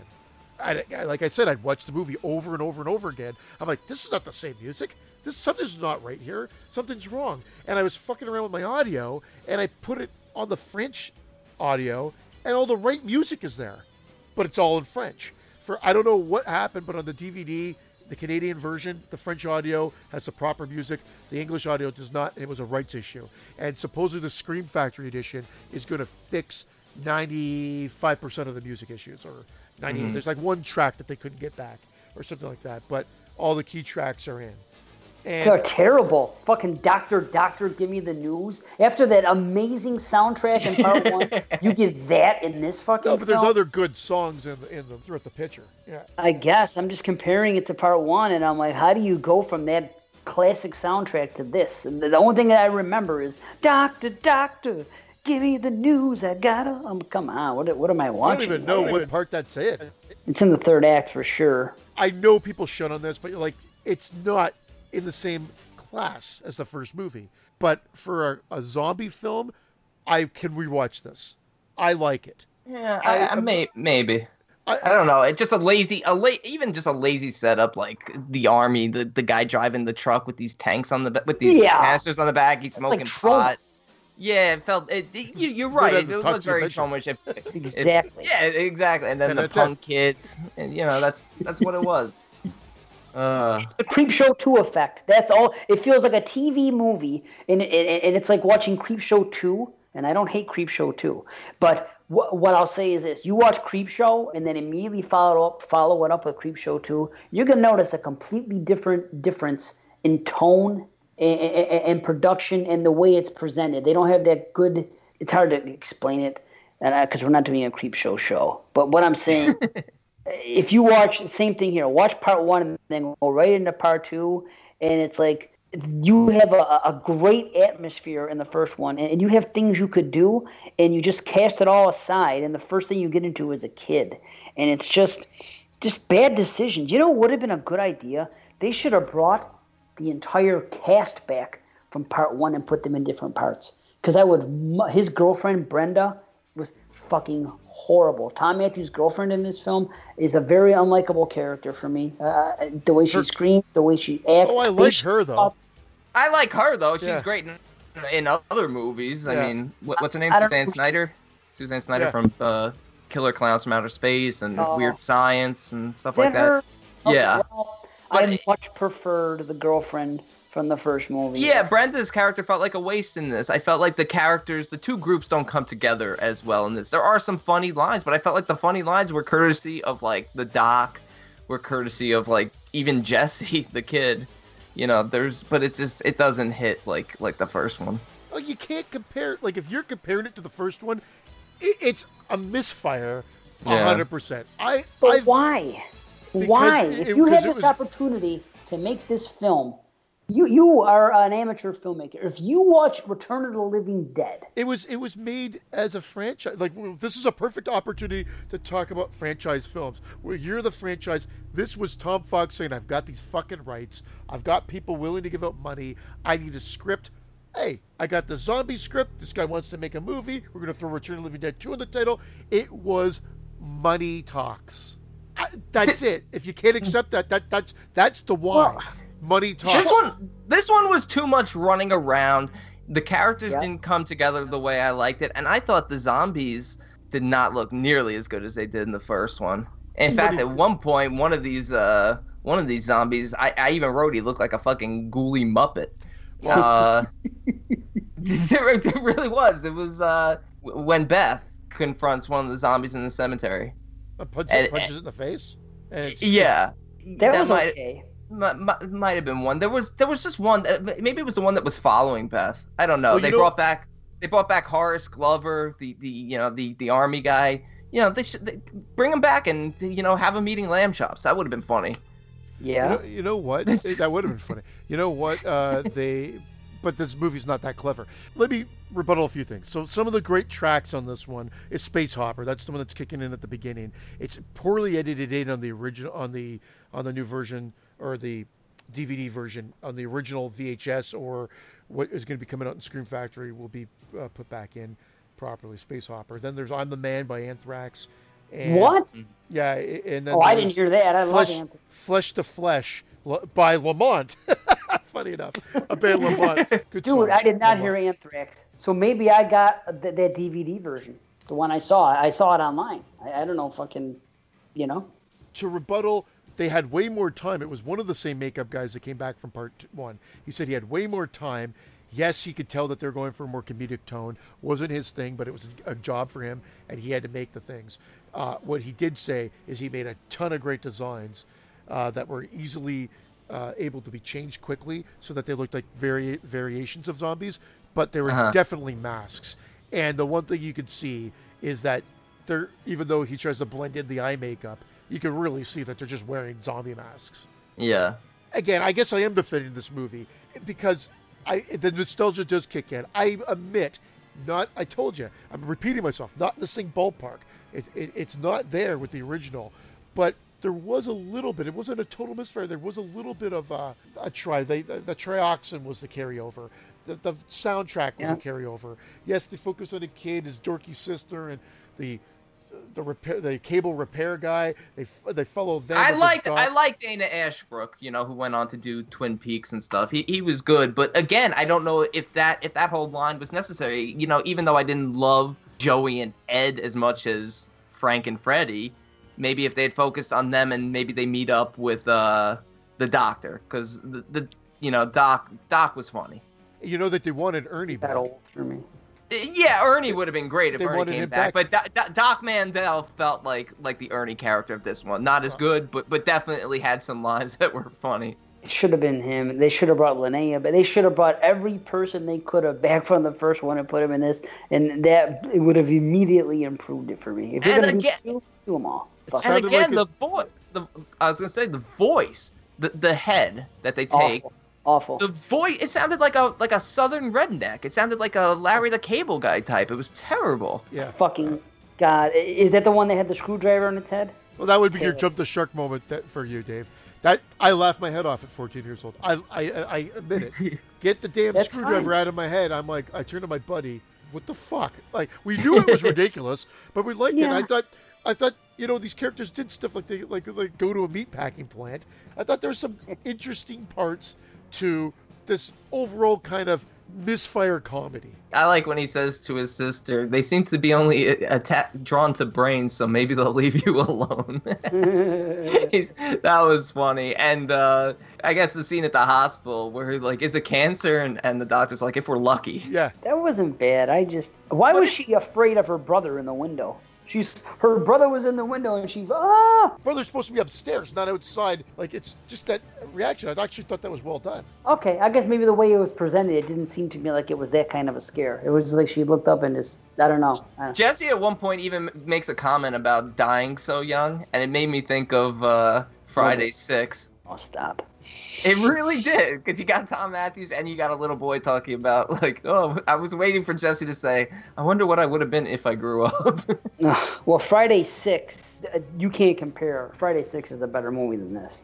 Yes. Oh, without a doubt. I mean, you know what I liked? Here's what I liked. When that guy saw him. He goes, "Hey, the zombies were coming in," and you never saw this in a movie before. So I like this. And he goes, "Hey," he goes, "That's my neighbor, Harvey. Yeah. Harvey, it's me." Yeah. I liked that. That was funny. Well, because the doc sells He it there. says, Harvey, it wasn't my fault. We didn't have enough of the medication. Right. I like that. I like that too. I liked the Doctor a lot. That's because he reminded me so much of the Ernie character in the first I liked one. him. It just seemed like he was too featured in the second half. He had too much screen time. It seemed like they were spending an awful lot of time with him, and I kind of. They spent more time with them, and Ed and Joey became kind of secondary characters that got lost. I mean, Ed they kind of abandoned because he bites those army guys, and Brenda's yelling at him. She's like, "Ed, quit it!" And that guy that he's commenting to is Forrest Ackerman. That guy that's in the window. That was a cameo. But they took his glasses off. The director didn't realize his iconic glasses should have been kept on. He's like, "Can you lose the glasses?" So there's a lot of bad-mouthing of the director of this, to be honest. That he just didn't get it. And the director openly said he looked like he wasn't really that into wanting to make a horror movie so much, so he's trying to make more of a comedic film. Yeah.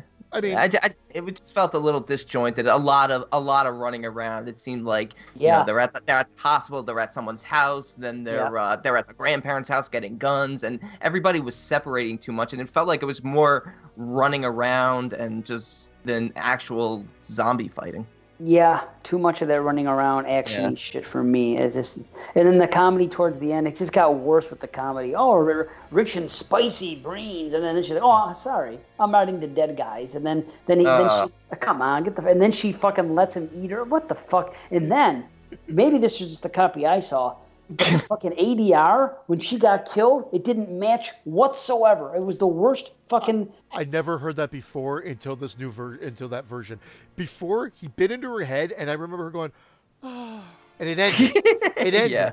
Now the DVD version says, "Take me, honey," or something like that.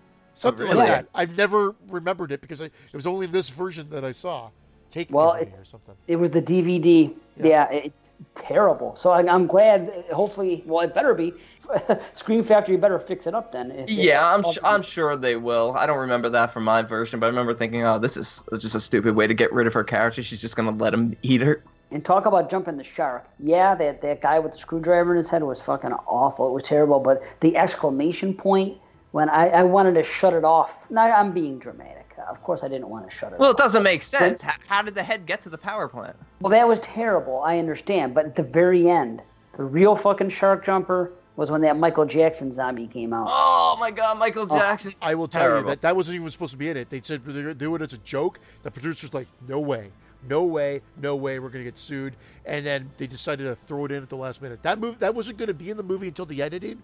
They popped it in, and they said that when they went to promote the movie across the sea, all they wanted to talk about was Michael Jackson zombie. Oh, no. That in conjunction with the dead joyriding, with the whole group of dead zombies joyriding, that was just bad. I can't believe it, Brandon. You're coming down way harder than I thought you would on this one. I think it's fun.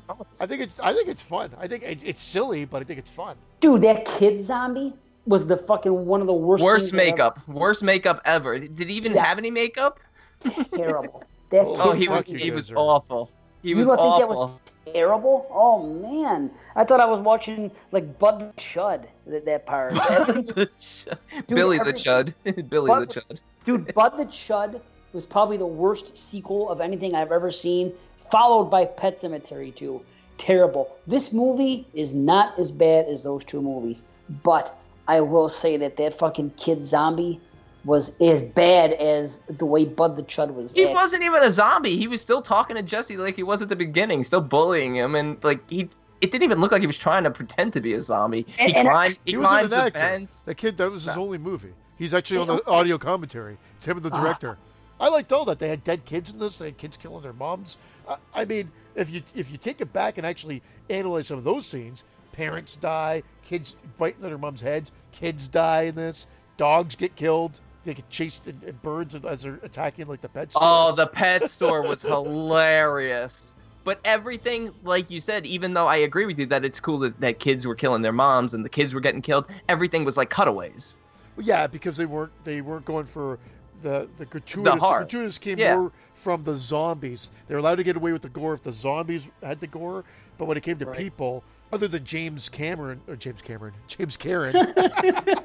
heaven, James Cameron. James Karen had to bite into that soldier's head and take out the brains. That was cool. Matter of fact, for the most part, the practical effects landed. I was fine with them.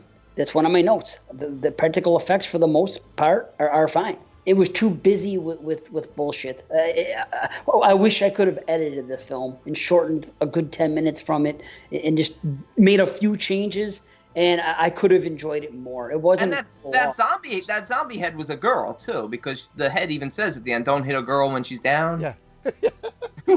They should have showed that head. They should have showed that head rolling. They should have showed the head. Yeah, that would have made more sense because they left it in the house. Well, it got kicked in there, and then all of a sudden it shows up at the power plant at the end. It was to give that final cut. It's just to get that final joke. All right, you win. No more brains. Yeah, it's stupid. I admit, but it's stupid fun. But again, if you can't surrender yourself to enjoy it, or if you're hoping for a reprise of the original, you're going to be really upset. I like them using the beef brains to set the trap to lead the zombies. I like the Doc asking the question about who the president is, not getting tricked by the gag from part 1 with the send more cops, send more police joke. He's not getting fooled by that. I like that. But it just didn't have the same effect on me as I guess it did you. Well, there's a lot of nostalgia here, but then I tried to separate that to watch it here. I said, there's a lot of groaners. There's a lot of bad jokes, but there's a lot of good practical effects and enough gags throughout. And I'm not talking about the gag. Like, one of my least favorite ones is when she rips off his jaw. I love when she rips off his jaw. I hate the cutaway when it comes back to him. He's like, trying to feel around for his jaw, and his eyes are going. That's the shark jumping part of the joke. They had the gag work with the jaw being ripped off. Beautiful. Right. It's the cutback. So, like you said, if you got your hands on the little editing there, I could have trimmed that part out, and it probably made a few more things hit. But overall, I don't know if you. I will wait because I don't know if you guys are done talking about it. Yeah, I'm done. It wore its welcome. Yeah. Hey, Billy, your fly is open. And then, of course, Michael Jackson shows up. And it's like, all right. It's like, all right. I'm done. Okay, I'll tell you right now. I don't think I'm going to come in as hard as Christian thinks. It's me either. 5 out of 10. It's fucking average. That's it. Thankfully, the first act, having those two guys, helped it. The practical effects, for the most part, were good. It just wore its welcome, and it got way too goofy for me. But I'm not hating on it. It's just an average horror flick, and it's not my cup of tea, but 5 out of 10. Yeah, and I'm actually above that. I'm coming in at a 5 3/4 rating. I don't hate it as much. It's just there was opportunities there, especially bringing back James Karen and Tom Matthews to really at least make them the stars this time. And even though they were technically the stars in part 1 also, but they kind of got pushed by the wayside for the kid, his sister, Dana Ashbrook, and while I have nothing against any of them, I don't know. It felt very disjointed character-wise. So 5 3/4. I would watch it again. I don't know if I'm not gonna run out and buy the new release right away. James Cameron. Fuck me, James Cameron. Again. I think if you're gonna. Yeah. He didn't seem to have very good memories of this. Tom Matthews even worse. He said he hated this movie, so he didn't really have much to say about it at all. But I don't care. It's a fun movie. I was probably a 7.5 back in the day, but I try to be as realistic as I possibly could, and it's 6.75. It's a fun zombie movie. You just can't take it too seriously. It's not a 10 out of 10 like the original. I think there's enough of a gap there that you can see that I'm not putting them in the same ballpark at all. 10 out of 10. I love Return of the Living Dead. People shit on Return of the Living Dead too. It has its problems. 6.75. All right. And and thinking about bringing back James Cameron. Now I'm Badaboosh. James Karen and Tom Matthews. Thinking about bringing them back. If you're going to a desert island and you want to bring 4 people, I say you bring back James Karen, Tom Matthews, me, and Christian. and Alex Harrow. Okay. Yeah, and you could all take the Titanic to your desert island with James Cameron. And then he fucks it up. He should have said Cameron. Yeah, I said Cameron. I said Karen. Fuck. Oh, I wonder if James Cameron ever directed James Cameron. Look at the B. What can I say? All right. James Cameron, I think, is still alive. Yeah. And he's like really old now. I don't know what the point I'm getting at. I think he's like really, really old. Oh, he's coming up to. He's born in 1923. That's old. Wow. Yeah. He's still alive. He's gonna be 95. He's 90. Yeah, 95. Wow. And he's still acting. He has credits on here that are being completed now or filming. Good Well, for I'm him. talking about retiring at 65. This guy's fucking 95. He's working. Are you kidding? He must not be getting any residual checks from Return 2. That's why. Well, let's see what happens when Scream Factories comes out. You know, that friggin'. I'm sure it's overpriced. You know, you'll get a couple dollars here and there. All right. Well, one more Triple R. No, sorry, not one more. Duh. A Triple R and a feature. Next on Triple R's is a pick from our boy D Bougie 86. It is 2010's Hong Kong film Dream Home. Yeah. Written and directed by the Pang brothers? Or is it just one of the Pangs? Are they even brothers? Ho Chung Pang?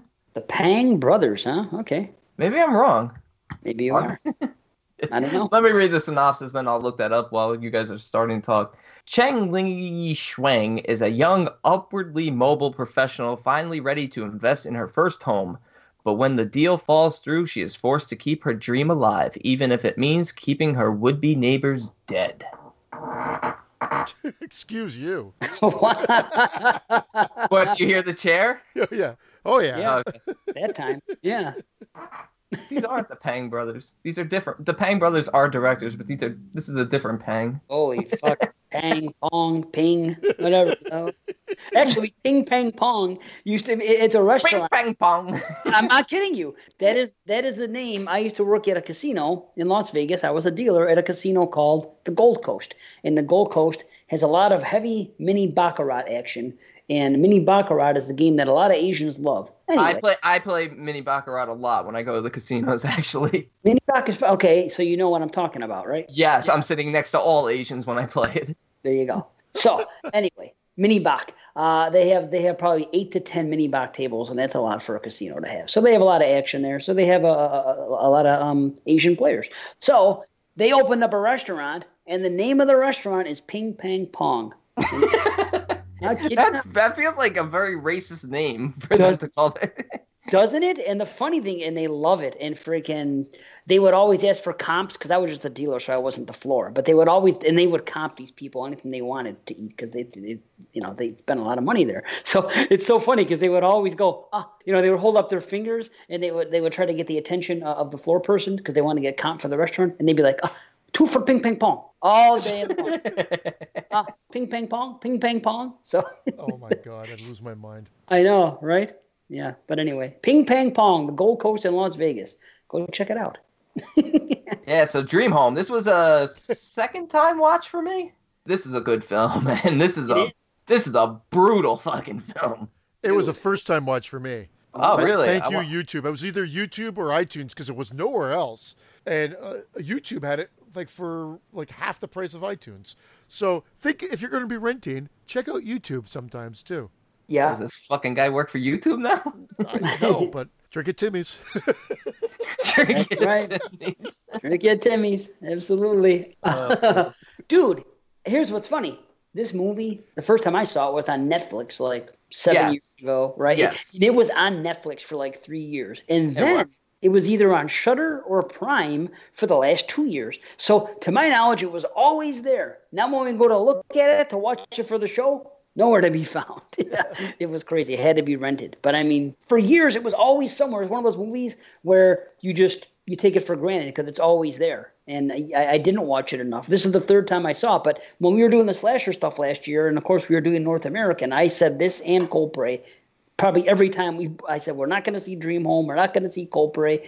Prey. Yeah, it is Prey. So, yeah. But I mean... But I know for a fact that those would have made the list. And this is a great slasher because not only is it brutal and it's got awesome kills, but it's got a legitimate story that is very very relevant. And Very socially relevant, talking about how people's employment and their wages do not increase at the same value as property values are, and so nobody can afford to buy or live anywhere anymore. And that's a great setup for this film and where it goes. And what's the connection from this film to our first franchise film of the night, Return of the Living Dead? What? Hold on. Return of the Living Dead and Dream Home, a connection. Both happen within the first 5 minutes of the movie. Okay. A zip tie? No, there were no zip ties in Return of the Living Dead. It's simpler than that. It's simpler than any of that. I feel like it's going to be a joke. It's not a joke. Both are based on a true story. Or say they are. Both of them have based on a true story. Yeah, they do. Oh, I forgot. This one's a little bit more believable because I could see somebody doing this one. Well, no, of course, the other. So it is half a joke because of Return of the Living Dead.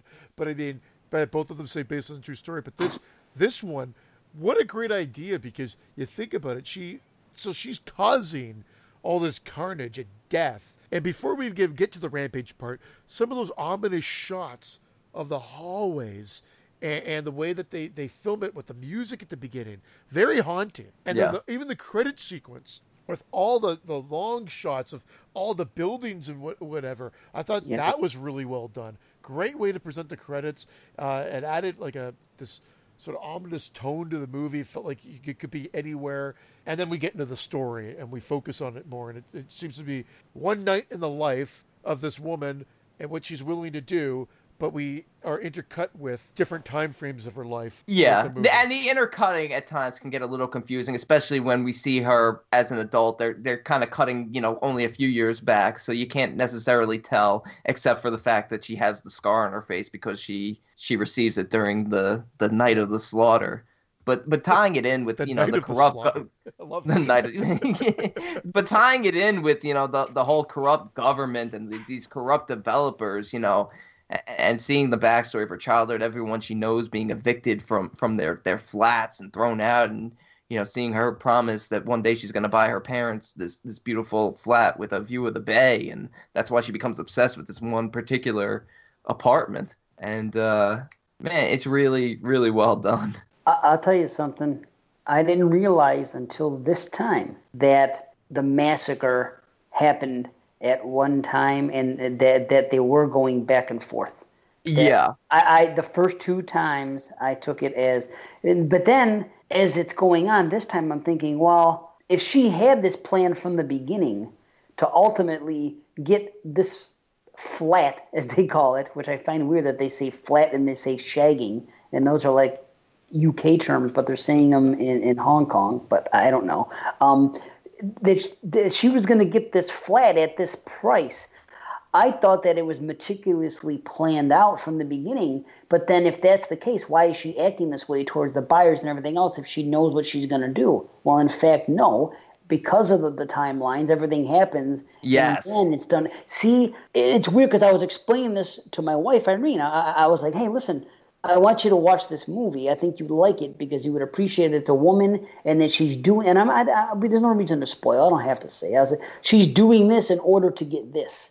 And that's what I recalled this movie as. But she comes to this conclusion as it happens, and it's almost like, does she do it on purpose at the end for those reasons or not? Or does she go there and lose her temper and flip the fuck out? And then that was a repercussion of her actions. You know what I'm saying? Was that her plan? I'm going to do this and then I'm going to get this for this price. Yeah, or did she lose her cool and then go there and do her things and then afterwards say, oh, wait a minute. Now, because of this is going to happen. You know what I mean? I think it was her plan. I think it was her plan too, because it's a clever social commentary. Like, okay, I can't afford this place. I'm being screwed because of my father's insurance policy that he didn't declare the one time. So now I'm not getting any of this money, or I have to pay all these high premiums or whatever the hell was going on, where she just couldn't afford this. She's like, you know what? The owners are doubling their asking price because the stock market is doing well. She's like, you know what? I'm going to drop the property value. And she uses it to get what she wants. It's awesome, but it wasn't her plan all along. When she got that $2 million, no, it wasn't her plan all along. She thought she was fucking home free. She Yeah, let us but then they more. But then they raised the prices. And then they raised the prices, and then she flipped the fuck out and then did what she had to do. I would have liked to have seen her kill them. That would have been cool. She had a plan that she know who was in each flat, though. I don't think so. That part, she goes to kill the security guard, and then she goes up to the flats. And I think because everything happens so matter-of-factly, because it's told sporadically, you're seeing it sporadically through the film. If you actually watch it all the way through, as in like the scenes of her in the present time during the night of the slaughter, as Brandon put it, she goes into that room to meet that woman, doesn't realize, it doesn't seem like she realizes there's a pregnant woman there. So I think she might have just wanted to have one murder, but then that one murder turned into two, and maybe she thought she was going to go upstairs too, but she seems like she was going to kill that one person. There happened to be a pregnant woman there. Right. Shit happens. Then or husband comes home. Uh-oh. And then the music's pissing her off at that point, so she's got to go upstairs.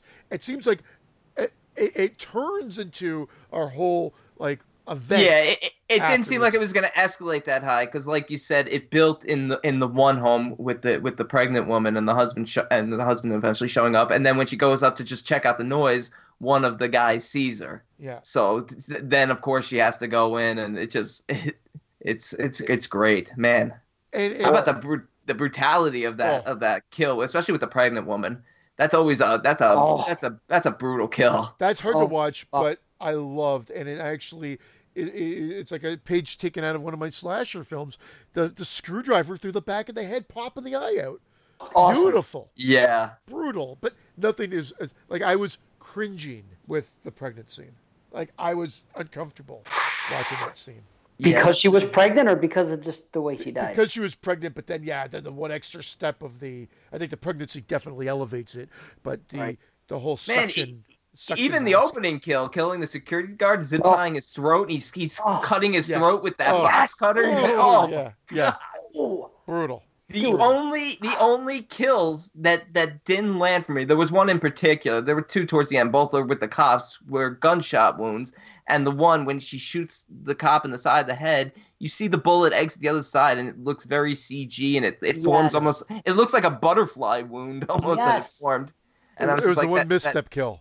They could have been done better. They could have just done a regular gunshot, but they do that exit wound and then the blood splatter on the camera lens, and it doesn't really work. When she kills those punks, I won't even call them punks, just the druggies hanging out and the girls. That's crazy. She bashes that girl's head into the toilet. Oh my god! And then she stabs the one underneath the bed with a 2x4, and she's still alive later, and then she falls, and it goes gore and story blended perfectly, because people always make fun of me because I'm not a huge gore person, but when it's done so well within the confines of a great story and good performances, then it's it's a home run for me. It's more of like a slasher version of Inside. Yeah. Two movies that share a kind of a parallel in a sense of a woman psychopath. And we were talking about this. Remember, why are there not more women psychopaths? Remember it was brought up on our show? Why can't a woman just go out and kill? True. Yeah, and this was the perfect example of that, because I mean, I guess you have to be a psychopath to be able to do something like this, but she was actually a normal woman who was trying to approach this in a normal way, just pushed to the point where it's like, I have to go to extremes. And it's almost, I guess is it satire you would call this then? Yeah. That she's doing this for the sake of just getting the flat she wants.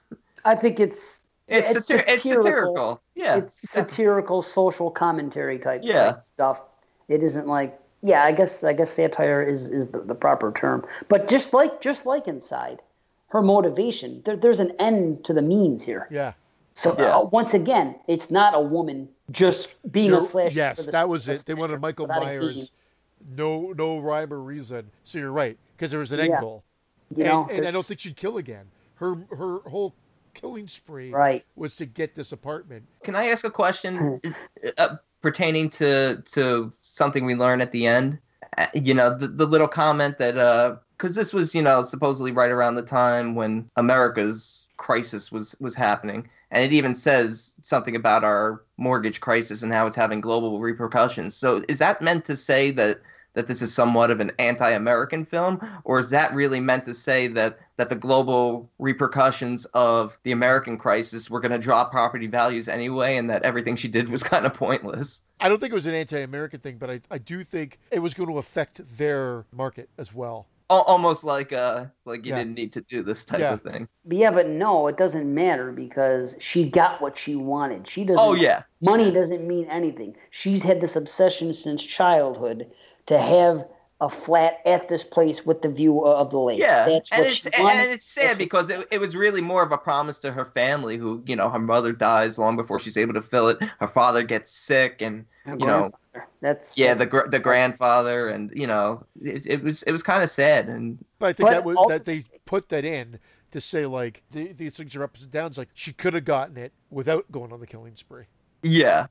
But you almost, but the backstory makes you feel for her, you know, makes you like she's brutal, and like you don't want to see anyone get slaughtered that way, especially a pregnant woman. But you almost like feel for her. Like I get why people go on these rampages given the corrupt government and banking system and everything. I mean, she's trying so hard, working 2 jobs, and she can't make ends meet to buy a small flat. I mean, it's not even like she's buying a mansion. The thing is small. They even say at the end, which I thought was, you know, ironically funny, like you know, there's not enough room for your bed in your bedroom because you put your dresser in there or something.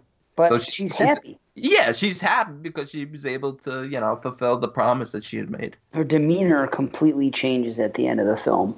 She accomplished what she wanted to accomplish. We saw her struggle, like you said, the 2 jobs, everything else, taking care of her father and her family. And her father doesn't really even necessarily deserve to be taken care of, but she's doing what she feels is the right thing for her family. And so it changes, but I think those 2 things that Brandon said are kind of like sucker punches to her and the whole arc. Like, so she went through all this, but then they talk about the market crashing. They talk about the bed not fitting. Nothing is fitting the dream properly. Exactly. It's her dream home, but there's nothing like dream about it. It's not like she's after this idea of something that's way above her means. It's just the system is so whacked that she can't even afford just a modest price flat. It's true. It's the view. It's the view that rise. That's what it's all about. She wants that view, and that's what it is. That's the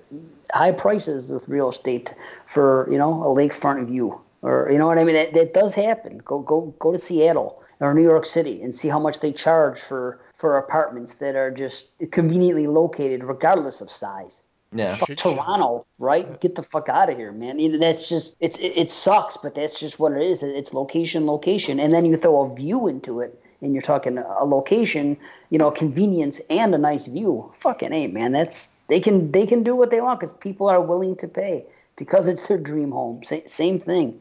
But again, for me, that adds to the film. But like any slasher, this is about the kills. They're creative, and almost every one of them is creative and gory. Just disturbingly gory, like in the sense of like these are hard to watch in some cases, which makes them that much more powerful too. This is not Friday the 13th fun kills. You do draw a little bit of fun out of the brutality of it all, but because of how brutal they are, like it's kind of mouth dropping. Like holy shit! Right, the zip ties and the fucking the glass bong and oh man. Awesome. That glass bong was great when it's filling with blood. Oh, it's awesome. filling up. Oh, great scene. And the knife, and that always gets me when you see a chef's knife in a film and it comes down and somebody grabs it from the other end. Oh, yeah. Parents. I always think of the movie Parents. Oh, I think of Psycho too. Norman Bates fucking grabs one. Oh man. Norman Bates. What about the climax, if you will? Of where, because that guy's fucking that girl, the blood? And he's being stabbed, and then she slices, and blood splatters on her back, and she thinks it's cum. Oh, you finished a lot or something like that. Because I don't know about the versions. Like awesome. I will say the subtitles click very fast on this movie, and they're not really translated all that well. I don't know if it was just the version I watched, but I thought it still kind of seemed like disjointed English. Yeah, it happens sometimes with that. One of the things that was really kind of out of whack that I couldn't understand was when they translated the money. Yeah. Oh yeah. Like, oh, $4 million a month. 4 million You only- HK. Yeah, HK. Yeah. Definitely brutal kills. Some of that may have been CG, but most of that's flawless CG with the stabs, the eye, and whatever. It's just the one part that Brandon mentioned with that one gunshot wound. Forgivable, but you're almost like, why? Because everything else was so beautifully done. You could have done a cutaway at that point, because those are the final kills. At that point, like, the brutality of the first 8 or 9 kills is enough to satisfy you that if you're going to do the gunshot wounds, you just do them cutaways or just do the blood splatter on the camera or something. Through the foot. Oh, yeah. Oh, my God. Yeah. No, there's some great stuff here. It moves along. It's an hour and 35 minutes. The movie's briskly paced. It gives you story. It's got a bit of heart to it as well. And it's vicious. It is. Pleasant surprise. I'm glad surprise, huh? You've heard us talk about it before. Shit. Yeah, but I told Derek this in chat. Admittedly, I kept getting it confused with Dream House, the one that was with Daniel Craig. Yeah. That, you know what? Which I actually I'm not like. gonna lie. I actually like that movie too. That's what I was gonna say. I liked it, so I'm like, yeah, I like it. Why is everybody going on about it? Like, I'd watched it twice. I actually watched it on the plane, and I loved it. And then I come home and I show my wife, and she's like, "You love movies you watch on a plane. I go, you should watch them again before you tell me to watch them," because she didn't like that movie. I thought it was great, but so I kept thinking, well, but why is everybody raving about it? Like I said, I thought it was great. I thought it was really good, but people were raving. I'm like, no, a totally different movie. Dream Home. Well, what are you guys rating this movie? How high are you coming in? Okay, well, I mean, again, first time watch. I will definitely have to check it out more. 9 out of 10. Yeah, I'm gonna come in 9.5, just that half point higher. Wow, I'm 8.5, and the only reason it's not low, but I mean, the only reason I'm that low is because I think that some of the downtime conversations, I think we could have achieved what was needed with there could have been some cuts. I know it's only an hour and 35 minutes, but I think this could have been an hour and 25 easily, and they didn't have to hammer home everything. I agree with that. Specifically, I felt like they could have cut some of the scenes with her work friends, like the vacation talks and stuff. Like, we get it that she's obsessed with saving her money for the flat.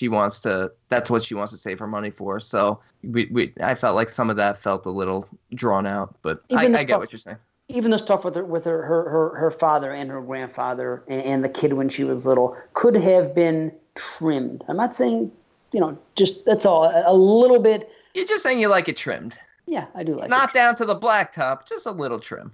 That's right, a landing strip. A landing strip. A pizza slice, if you will. A breadstick or a pizza slice. I'm Italian. I'll take them both. A happy trail? Yeah, sure. Happy trails are always good, and so are happy endings. And this is a happy ending. All right. 8.5, 9.5, and 9. Yeah, I was actually going to come in at 9, but once Christian gave it a 9 and talked about it first time viewing, I'm like, well, I've watched this more than once, and I really like it. So I feel like you're going to come up on it the more you watch it. Oh, that's awesome. Definitely recommended. So what do you got? One final break, come back. Part 3 and a final triple R, and we out. So, see you in a few.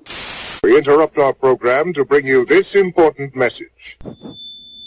I tell you, ladies and germs, that girlfriend of mine makes me so crazy. She told me she thought she'd look good in something long and flowing. So I threw her in the Mississippi. Are you seeking discussion of horror on the small screen? Then look no further than Evil Episodes Podcast. Join your hosts, Mike Nyman, Brian Sammons, Jamie Sammons, and a large variety of guests as we break down all the favorites and not so favorites in horror TV. So grab a snack. Oh wow! Candy critter! And of course, be sure to grab Carl! and join us for Evil Episodes Podcast on the Horror Feeling Network and Legion Network of Podcasts. All right, Return of the Living Dead Part 3 from 1993, directed by Brian Yuzna. Having recently witnessed the horrific results of a top-secret project to bring the dead back to life, a distraught youth performs the operation on his girlfriend after she's killed in a motorcycle accident. First time watch. Really? Second time watch. I saw it when I was a kid. I saw Part 2 when I was a kid. Obviously, after Part 1, watched Part 2 once. and said, "Fuck it, I'm done with this shit." I'm glad you corrected yourself there, because when you were about to say I watched it once as a kid, I was gonna have to explain to you what a first time watch really means. No. I caught myself. That would be second view Dave. Right. No, this is the first that I had the Vestron Blue and everything, because I've heard people have more positive than negative. I said, you know what? Okay, I got the Vestron Blue, and here we are. And I've heard people rave about the girl, and wow, Indy Clark, Madonna Mia, oh, so hot. Oh. Yeah. You know what? I watched this movie about 5 times, and I agree. She's hot, and she went on, and she's still attractive. She went on to the OC or the O, or I don't know, something. I know her from CSI. She had an arc on CSI, and I didn't realize that was her. But the woman on CSI, played by her, is a beautiful older woman, obviously now, because it was just a few years ago that show was on, and man, but she's stunning. Guess what? I used to really like this movie, and I don't anymore. I don't love it as much as other people do, but I definitely like it better than part 2. See, and I don't. That's the funniest part. I used to like this before more than part 2, and fuck this movie. This movie is so cheesy. It's so fucking cheesy. It's so you're talking about at least part 2 said, yeah, we're going, like, whether you like the comedy or not, it was like, we're doing comedy. This movie is trying to play it straight, and it's fucking laughable. Wow. Well, I think they developed the story well. Here we are, the army is still trying to perfect the trioxin, and they have effectively come up with a way to not only reanimate the corpse, but to paralyze it. But they haven't. Well, they think they have. Well, they try. They're trying. And that's but that's the setup, that they think they've come up with an effective way, and that's where it quickly jumps into the paralysis wears off, and you get a great brutal kill scene where these doctors are being just torn apart, limb from limb, and then they're being reanimated. And within 2 seconds of that happening, well, let's go back to that other thing that this doctor over here had going with the machinery thing. I mean, it's so forced. I found it looks like a TV movie, except for the gore. It's really forced, the love story. The guy is totally miscast, the kid. He's too clean-cut, preppy looking to be with the Mindy Clark girl. Everything now, I guess because it's been a long time since I watched it, it just seems so calculated. And then 3/4 of the way in, they've got this Mexican gang that becomes major players in the movie, and you got Riverman, and everything Riverman says is the fucking worst thing you've ever heard in my life, and then he becomes a main character in the movie too. You're just like, what the fuck? The sequels, the next one should have been a Riverman spin-off. Yeah, it should have been Night of the Living Dead Riverman. Or Return of the I liked Riverman. Again, the wise homeless guy helping Kurt and Julie. I love the motorcycle accident scene, man. I mean, she hits that pole. Woo. Are you fucking kidding me? That was what I laughed about. Cringed. You see her like going airborne. Whee! Yeah, it was hilarious. Come on. You know what?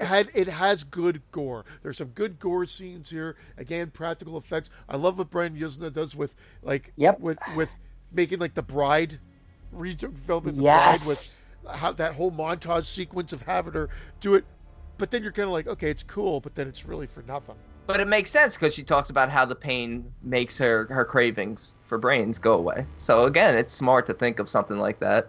And she does look sexy as hell. I don't know if I'd give her a hug, with all that stuff sticking out of her, but it takes too long to get where it's going to. In my opinion, this movie's way too long for its own good. I find it drags. It's the same length as the others. Well, it feels way longer. Really? Wow.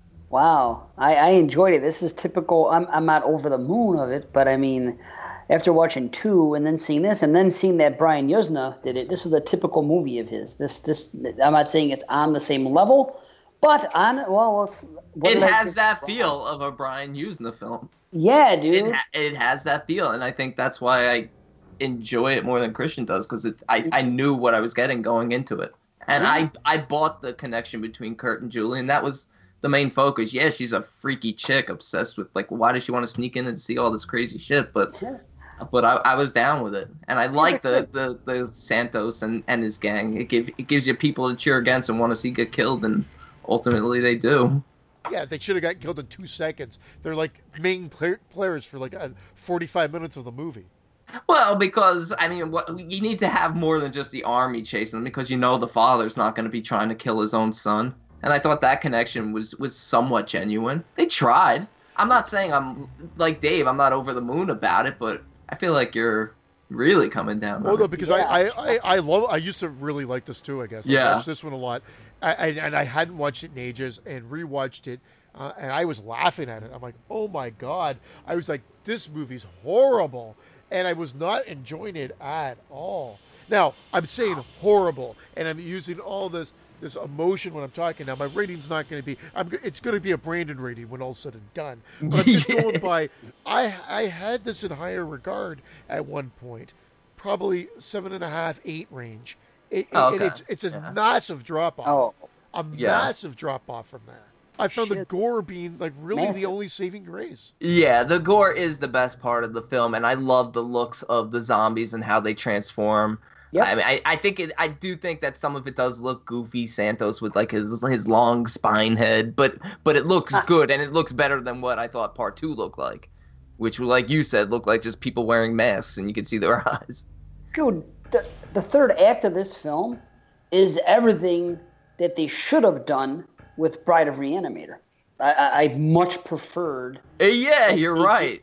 To Bride. It wasn't too much. Like you said about what's his name with seeing the spinal cord in the head, that was fine. They didn't just throw shit at the wall to see what stuck in this one. They just had a couple things they did, and her look was basically what Yuzna wanted to do with Bride and couldn't, and it kind of fell on its ass when the Bride herself came, and it wasn't enough. There was too much going on. He said, "Okay, I'll make this my bride," and he did, and she was the feature. And this is the iconic image that the Bride should have been, but the Bride is just some stiff woman just standing there with her arms straight out, and this Julie's just badass, and I love the army experiments. And I know it's for 2 minutes, but it's badass for those 2 minutes. And then at the end with the army, what they're doing, what they're turning them into like these immortal, unstoppable soldiers, and just what they do to Riverman and what they're doing to all the others. It's great. It's really like nightmarish. Yeah, I like the whole pay it forward thing too with Riverman. Oh yeah, cool. with his coin. Well, that saves that. It's kind of cheesy, but it does help save Kurt in the end because he appeals to the little bit of humanity that's left in Riverman. Well, the thing is, Riverman, when I first see him, I just thought he was going to be this crazy, annoying fucking bum, and he was just going to be out of his mind. But then when you scratch beneath the surface and you learn more about him, he's righteous. Yeah, he's the righteous, wise, homeless guy who's got a lot of wisdom. I liked it. Yeah, I liked it too. Because I was groaning when he came in at first. I'm like, oh, now this is what we're going to get into, and then... but then I ended up liking him, and then the same thing with the other guys, with the gang. But it all ended up being okay. I don't love it.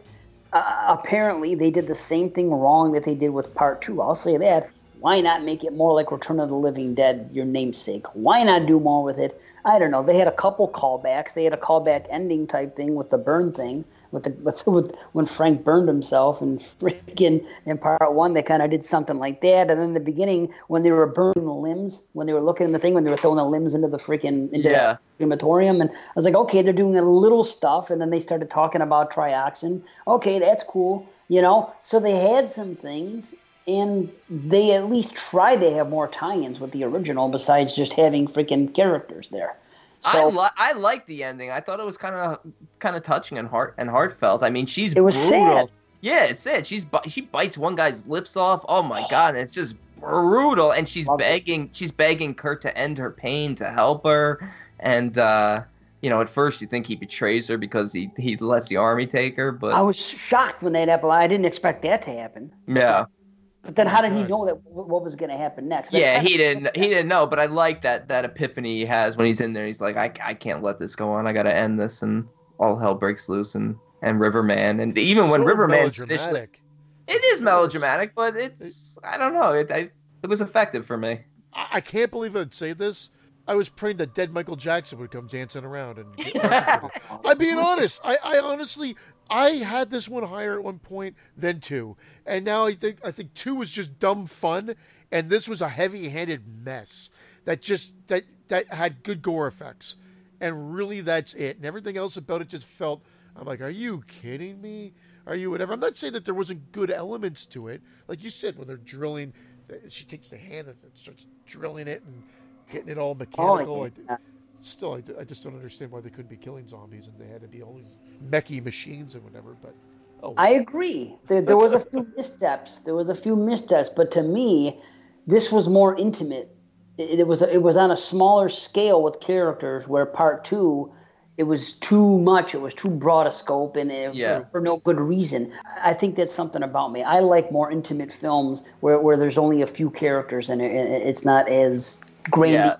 Yeah. This one was very easy to follow. You had Julie, you had Kurt, and then you had Riverman. Like, you didn't need to know everyone's name in the Santos gang. You didn't need to know all these army people. You just knew that these are the enemies.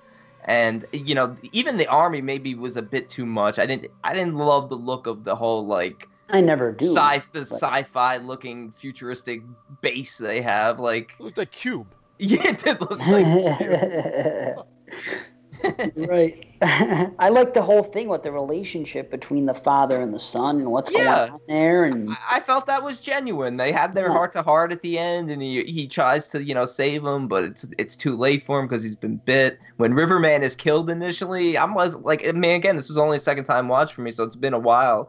I was heartbroken. I'm like, oh God, I forgot about this. That was sad. Her fate and his fate. Yeah, they were sad. I was like, you know. But he redeems himself in the end and ends all their torture. I was definitely I don't love it, but I understand what the attraction is. No pun intended, because man, I'll tell you what though. Maybe if this girl wasn't as hot as she is, maybe I have this film a whole point lower. I can admit that. That might be half the charm, is just watching her. Maybe I could watch her picking out socks in a department store for an hour and a half and say I enjoyed it. So I don't know. But it's pivotal that you like this girl, whether it's through attraction or through her dialogue, through anything. It's important that you like her because she is the driving force of the film. Like Kurt, I like Kurt, but he's not. He could have been anybody. You know, he is. Age. I mean, she's the kind of girl I would have gone for, kind of troublesome and with some attitude and hot. I mean, I don't know. Maybe that's it. I would have too, but then when I saw that hairline of hers, I would have been. I can't do it. I don't care how attractive you are. That hairline's just too high. Didn't notice, and I hope I don't think of it next time I watch it. Yeah. I gotta send a clip. No, I don't even want it in my head. She reminded me of Alyssa Milano at first when she was on the beach in the beginning. This girl looks like Alyssa Milano. Then as it went on, she kind of just had her own thing. One thing I noticed: did she have a lip ring through the whole movie, or did it just suddenly appear in the third act? I think she pierces herself. It's just a small lip ring that I just saw happen. Dave, take a look at the picture I sent. This was what her character was on CSI, which was like 5 to 8 years ago. This is what she looked like, and she's in her 40s at this point. So hot. She's gorgeous. She played a character named Lady Heather, who was a madam, basically. Stunning. She's mean, yeah. Wow, I tell you. And then look at the one I said. Christian, you're so mean. Yeah, that's interesting. But usually she covers it up. So if she has a fault, she at least knows how to. I don't care about a high hairline. She's a beautiful girl. Her hair starts behind her ears. She still is. Hey, your chin starts at your knees. That's fine. I'll take it. I'll take it. Oh man, I don't know. How come that one zombie was half melted? You know what I'm talking about? Like in the beginning, after they when they find out that they're not after brains completely because there's an attack, and then you see a half melted zombie, but it looks really good. I'm trying to think. That's why I'm looking at my note. It says nobody noticed he's walking. It says, why is zombie half melted? And then right after I wrote, looks good though. It's because he comes out of the trioxin. I think he's one of the ones that comes out of the tank. And he's like, that could be. And his skin rips apart, but he's one of the Muppety ones. There's a couple ones that just woo, and they pop up. And they look like they've literally been like popping into the frame, and it just the ones that come out of the tank always look slimy and melted and rotted.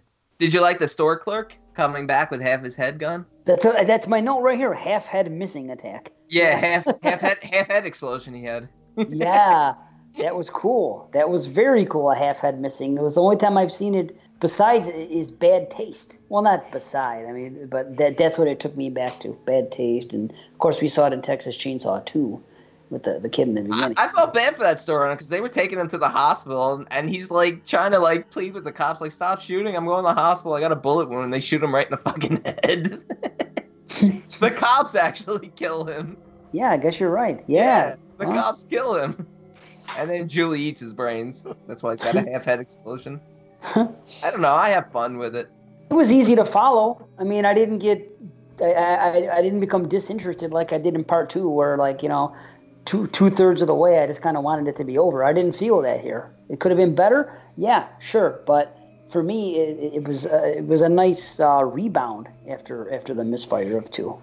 That's how I feel. And mine was the backwards way. I thought 2 clicked along quite nicely and was fun to watch. And yeah, it might be silly, but it clicked along great. And this one, I was like, oh man, this is dragging.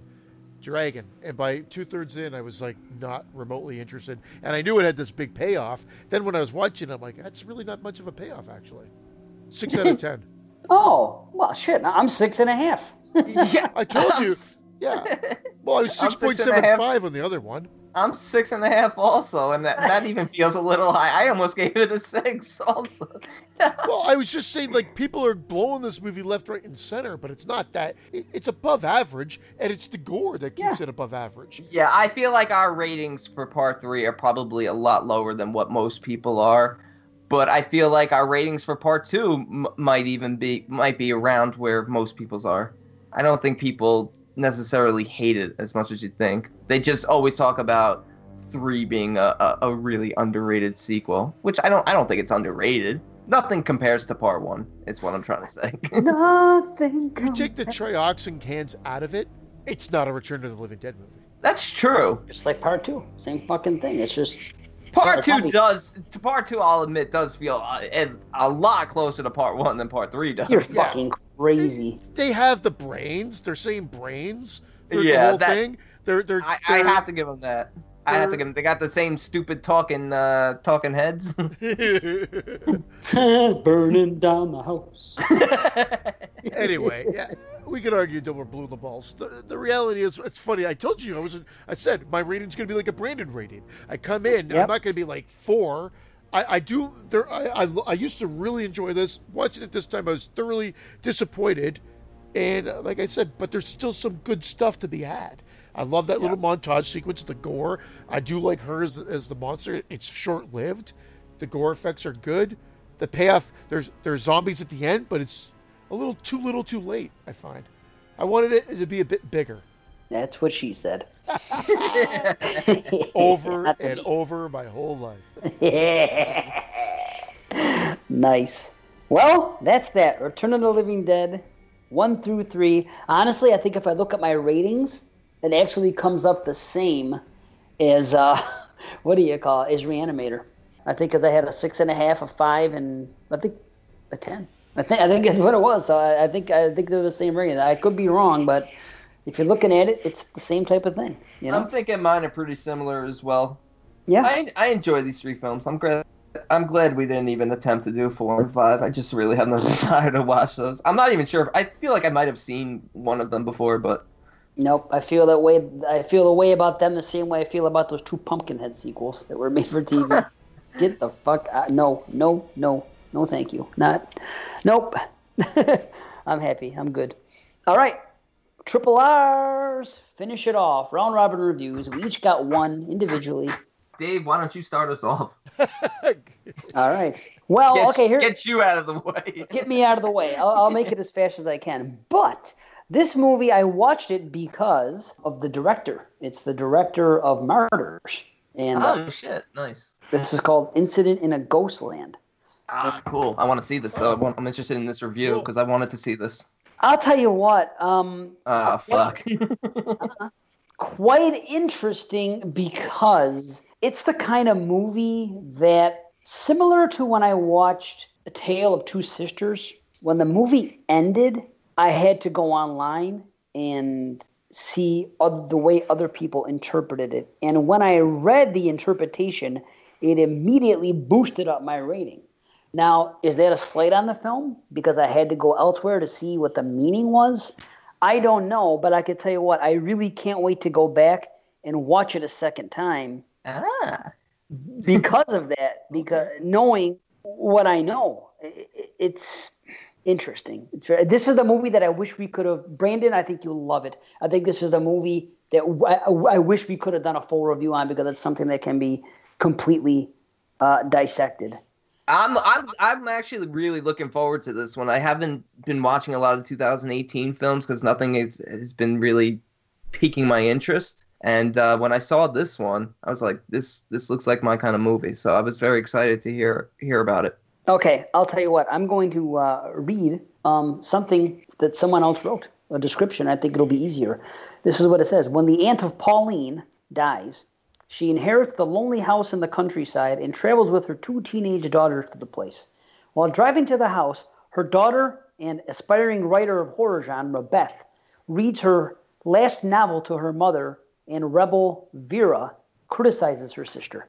And a candy truck driver overtakes their car. When they stop at a convenience store and a gas station, Beth learns that the police are hunting down criminals that kill the parents and abuse their daughters. They arrive at the house that looks like an old bazaar with many dolls.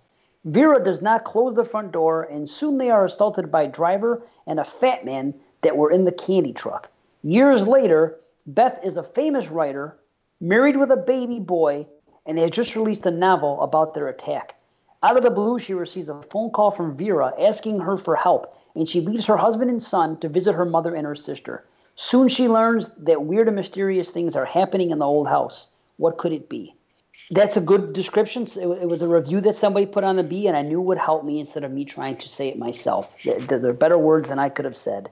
But yeah, there's 2 girls and a mother, and they go to the house, and there's a little bit of sibling rivalry. And the one girl in the beginning is talking about Lovecraft, and she wants to be a writer when she grows up. They get to the house, and these people break in, and it's a brutal friggin' thing. And it seems like it ends, and it seems like they may have survived. At least one of them survived, because then all of a sudden, the first act is this happening. So I thought it was going to be the whole movie. Then after the first act, it flash forwards to the future, and she ended up becoming a writer. Then she gets a phone call. Her sister Vera is screaming. And she's like, come here. So she goes to the house. The mother's there, the sister's there. The sister Vera has never she still relives the attack every single night. She goes through the motions of the attack, and she throws herself around, and her mother has to chain her up, and she's psychotic. We don't know why this happened, but it did. One sister came out okay. The other sister did not come out okay. This woman has money. I don't understand why she couldn't take better care of her family and everything else, and why she hasn't been home.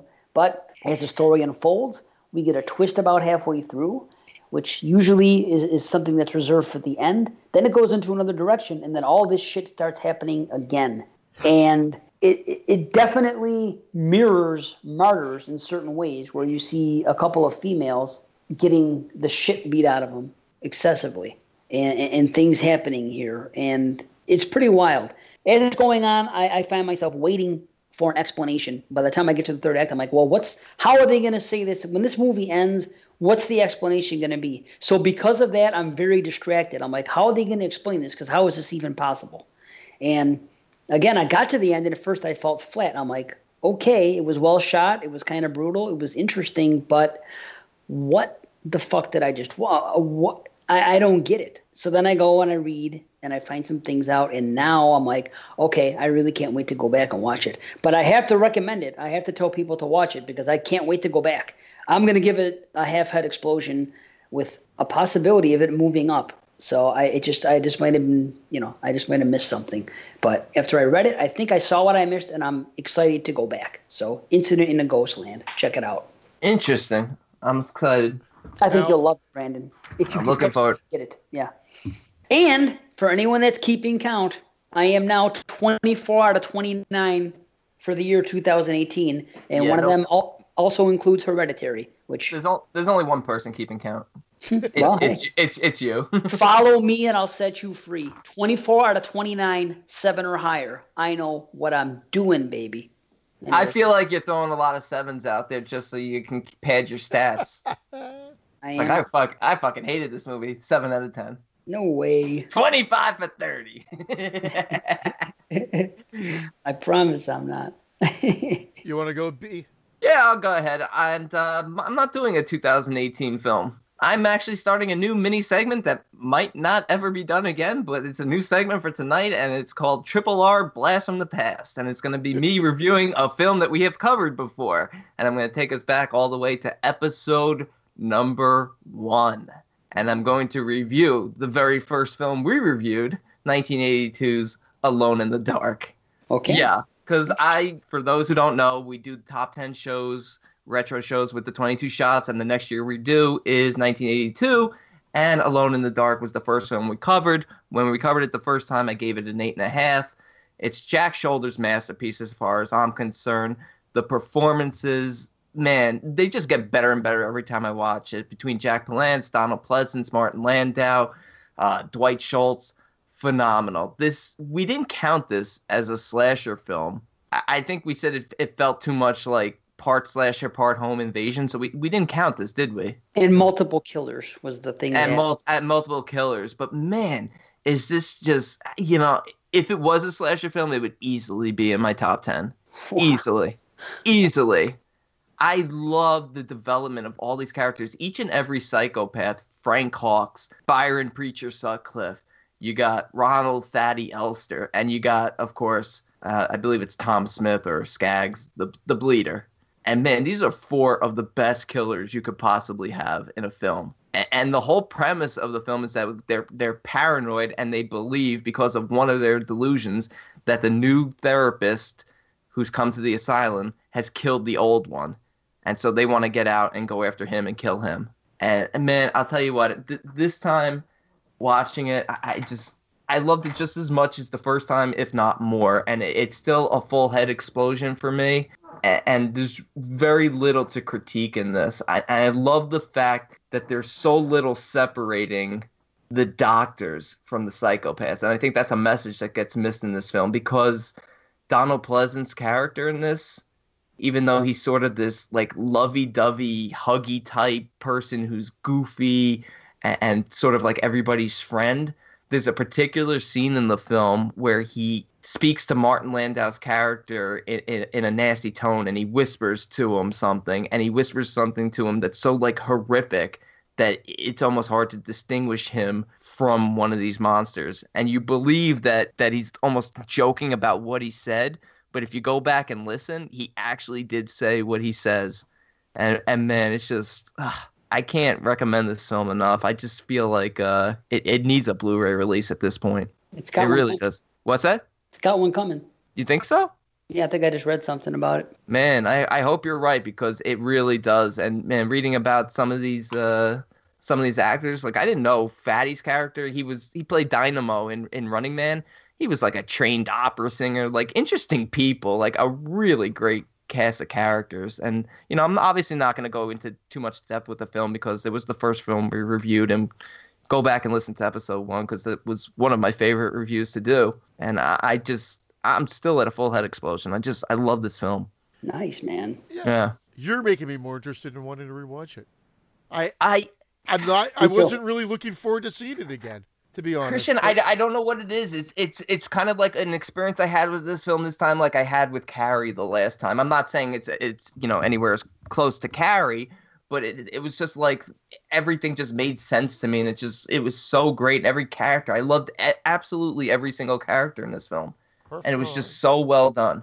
The only one mistake they make is you never really see what happens to Loomis. Yeah, I mean, he gets killed, but you don't know exactly how. But it's really not about the violence, about the gore, I should say.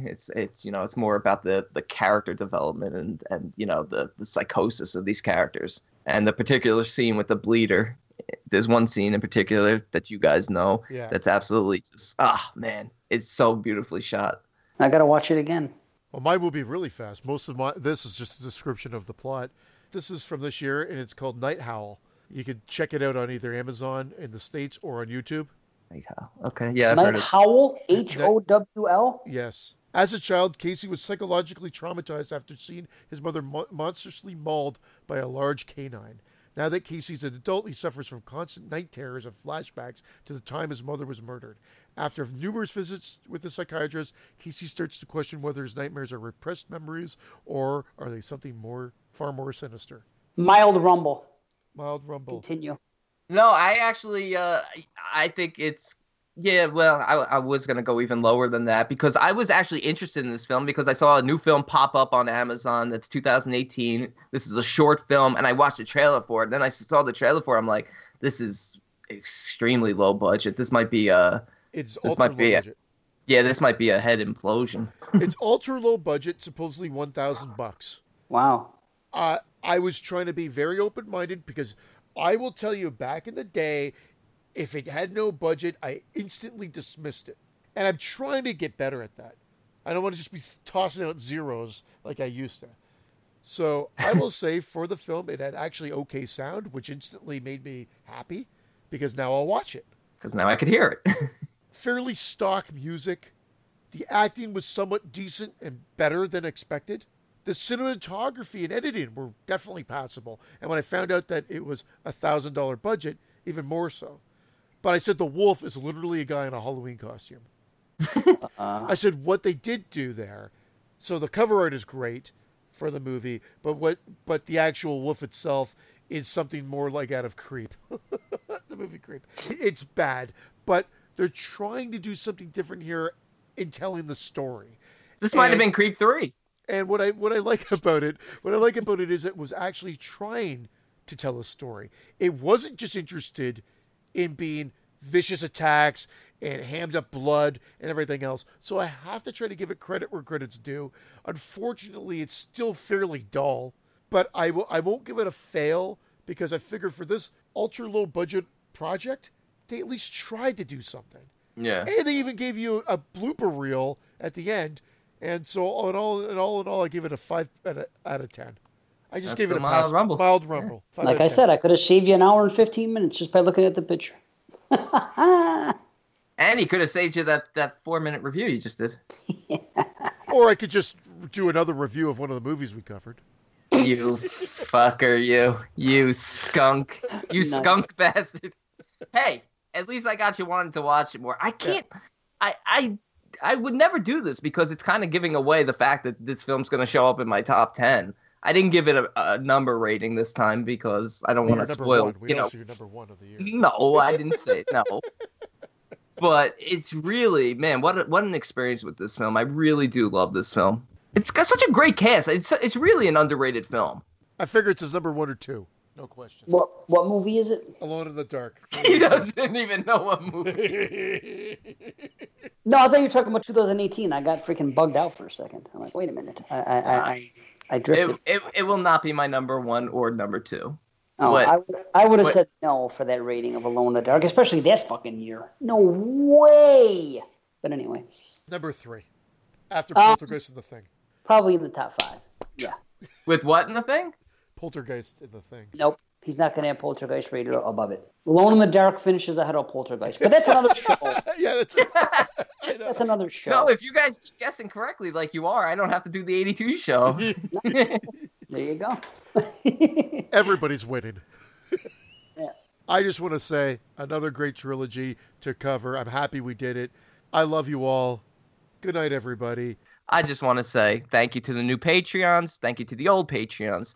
Thank you to the middle-aged Patreons. And good night, everybody. We love you.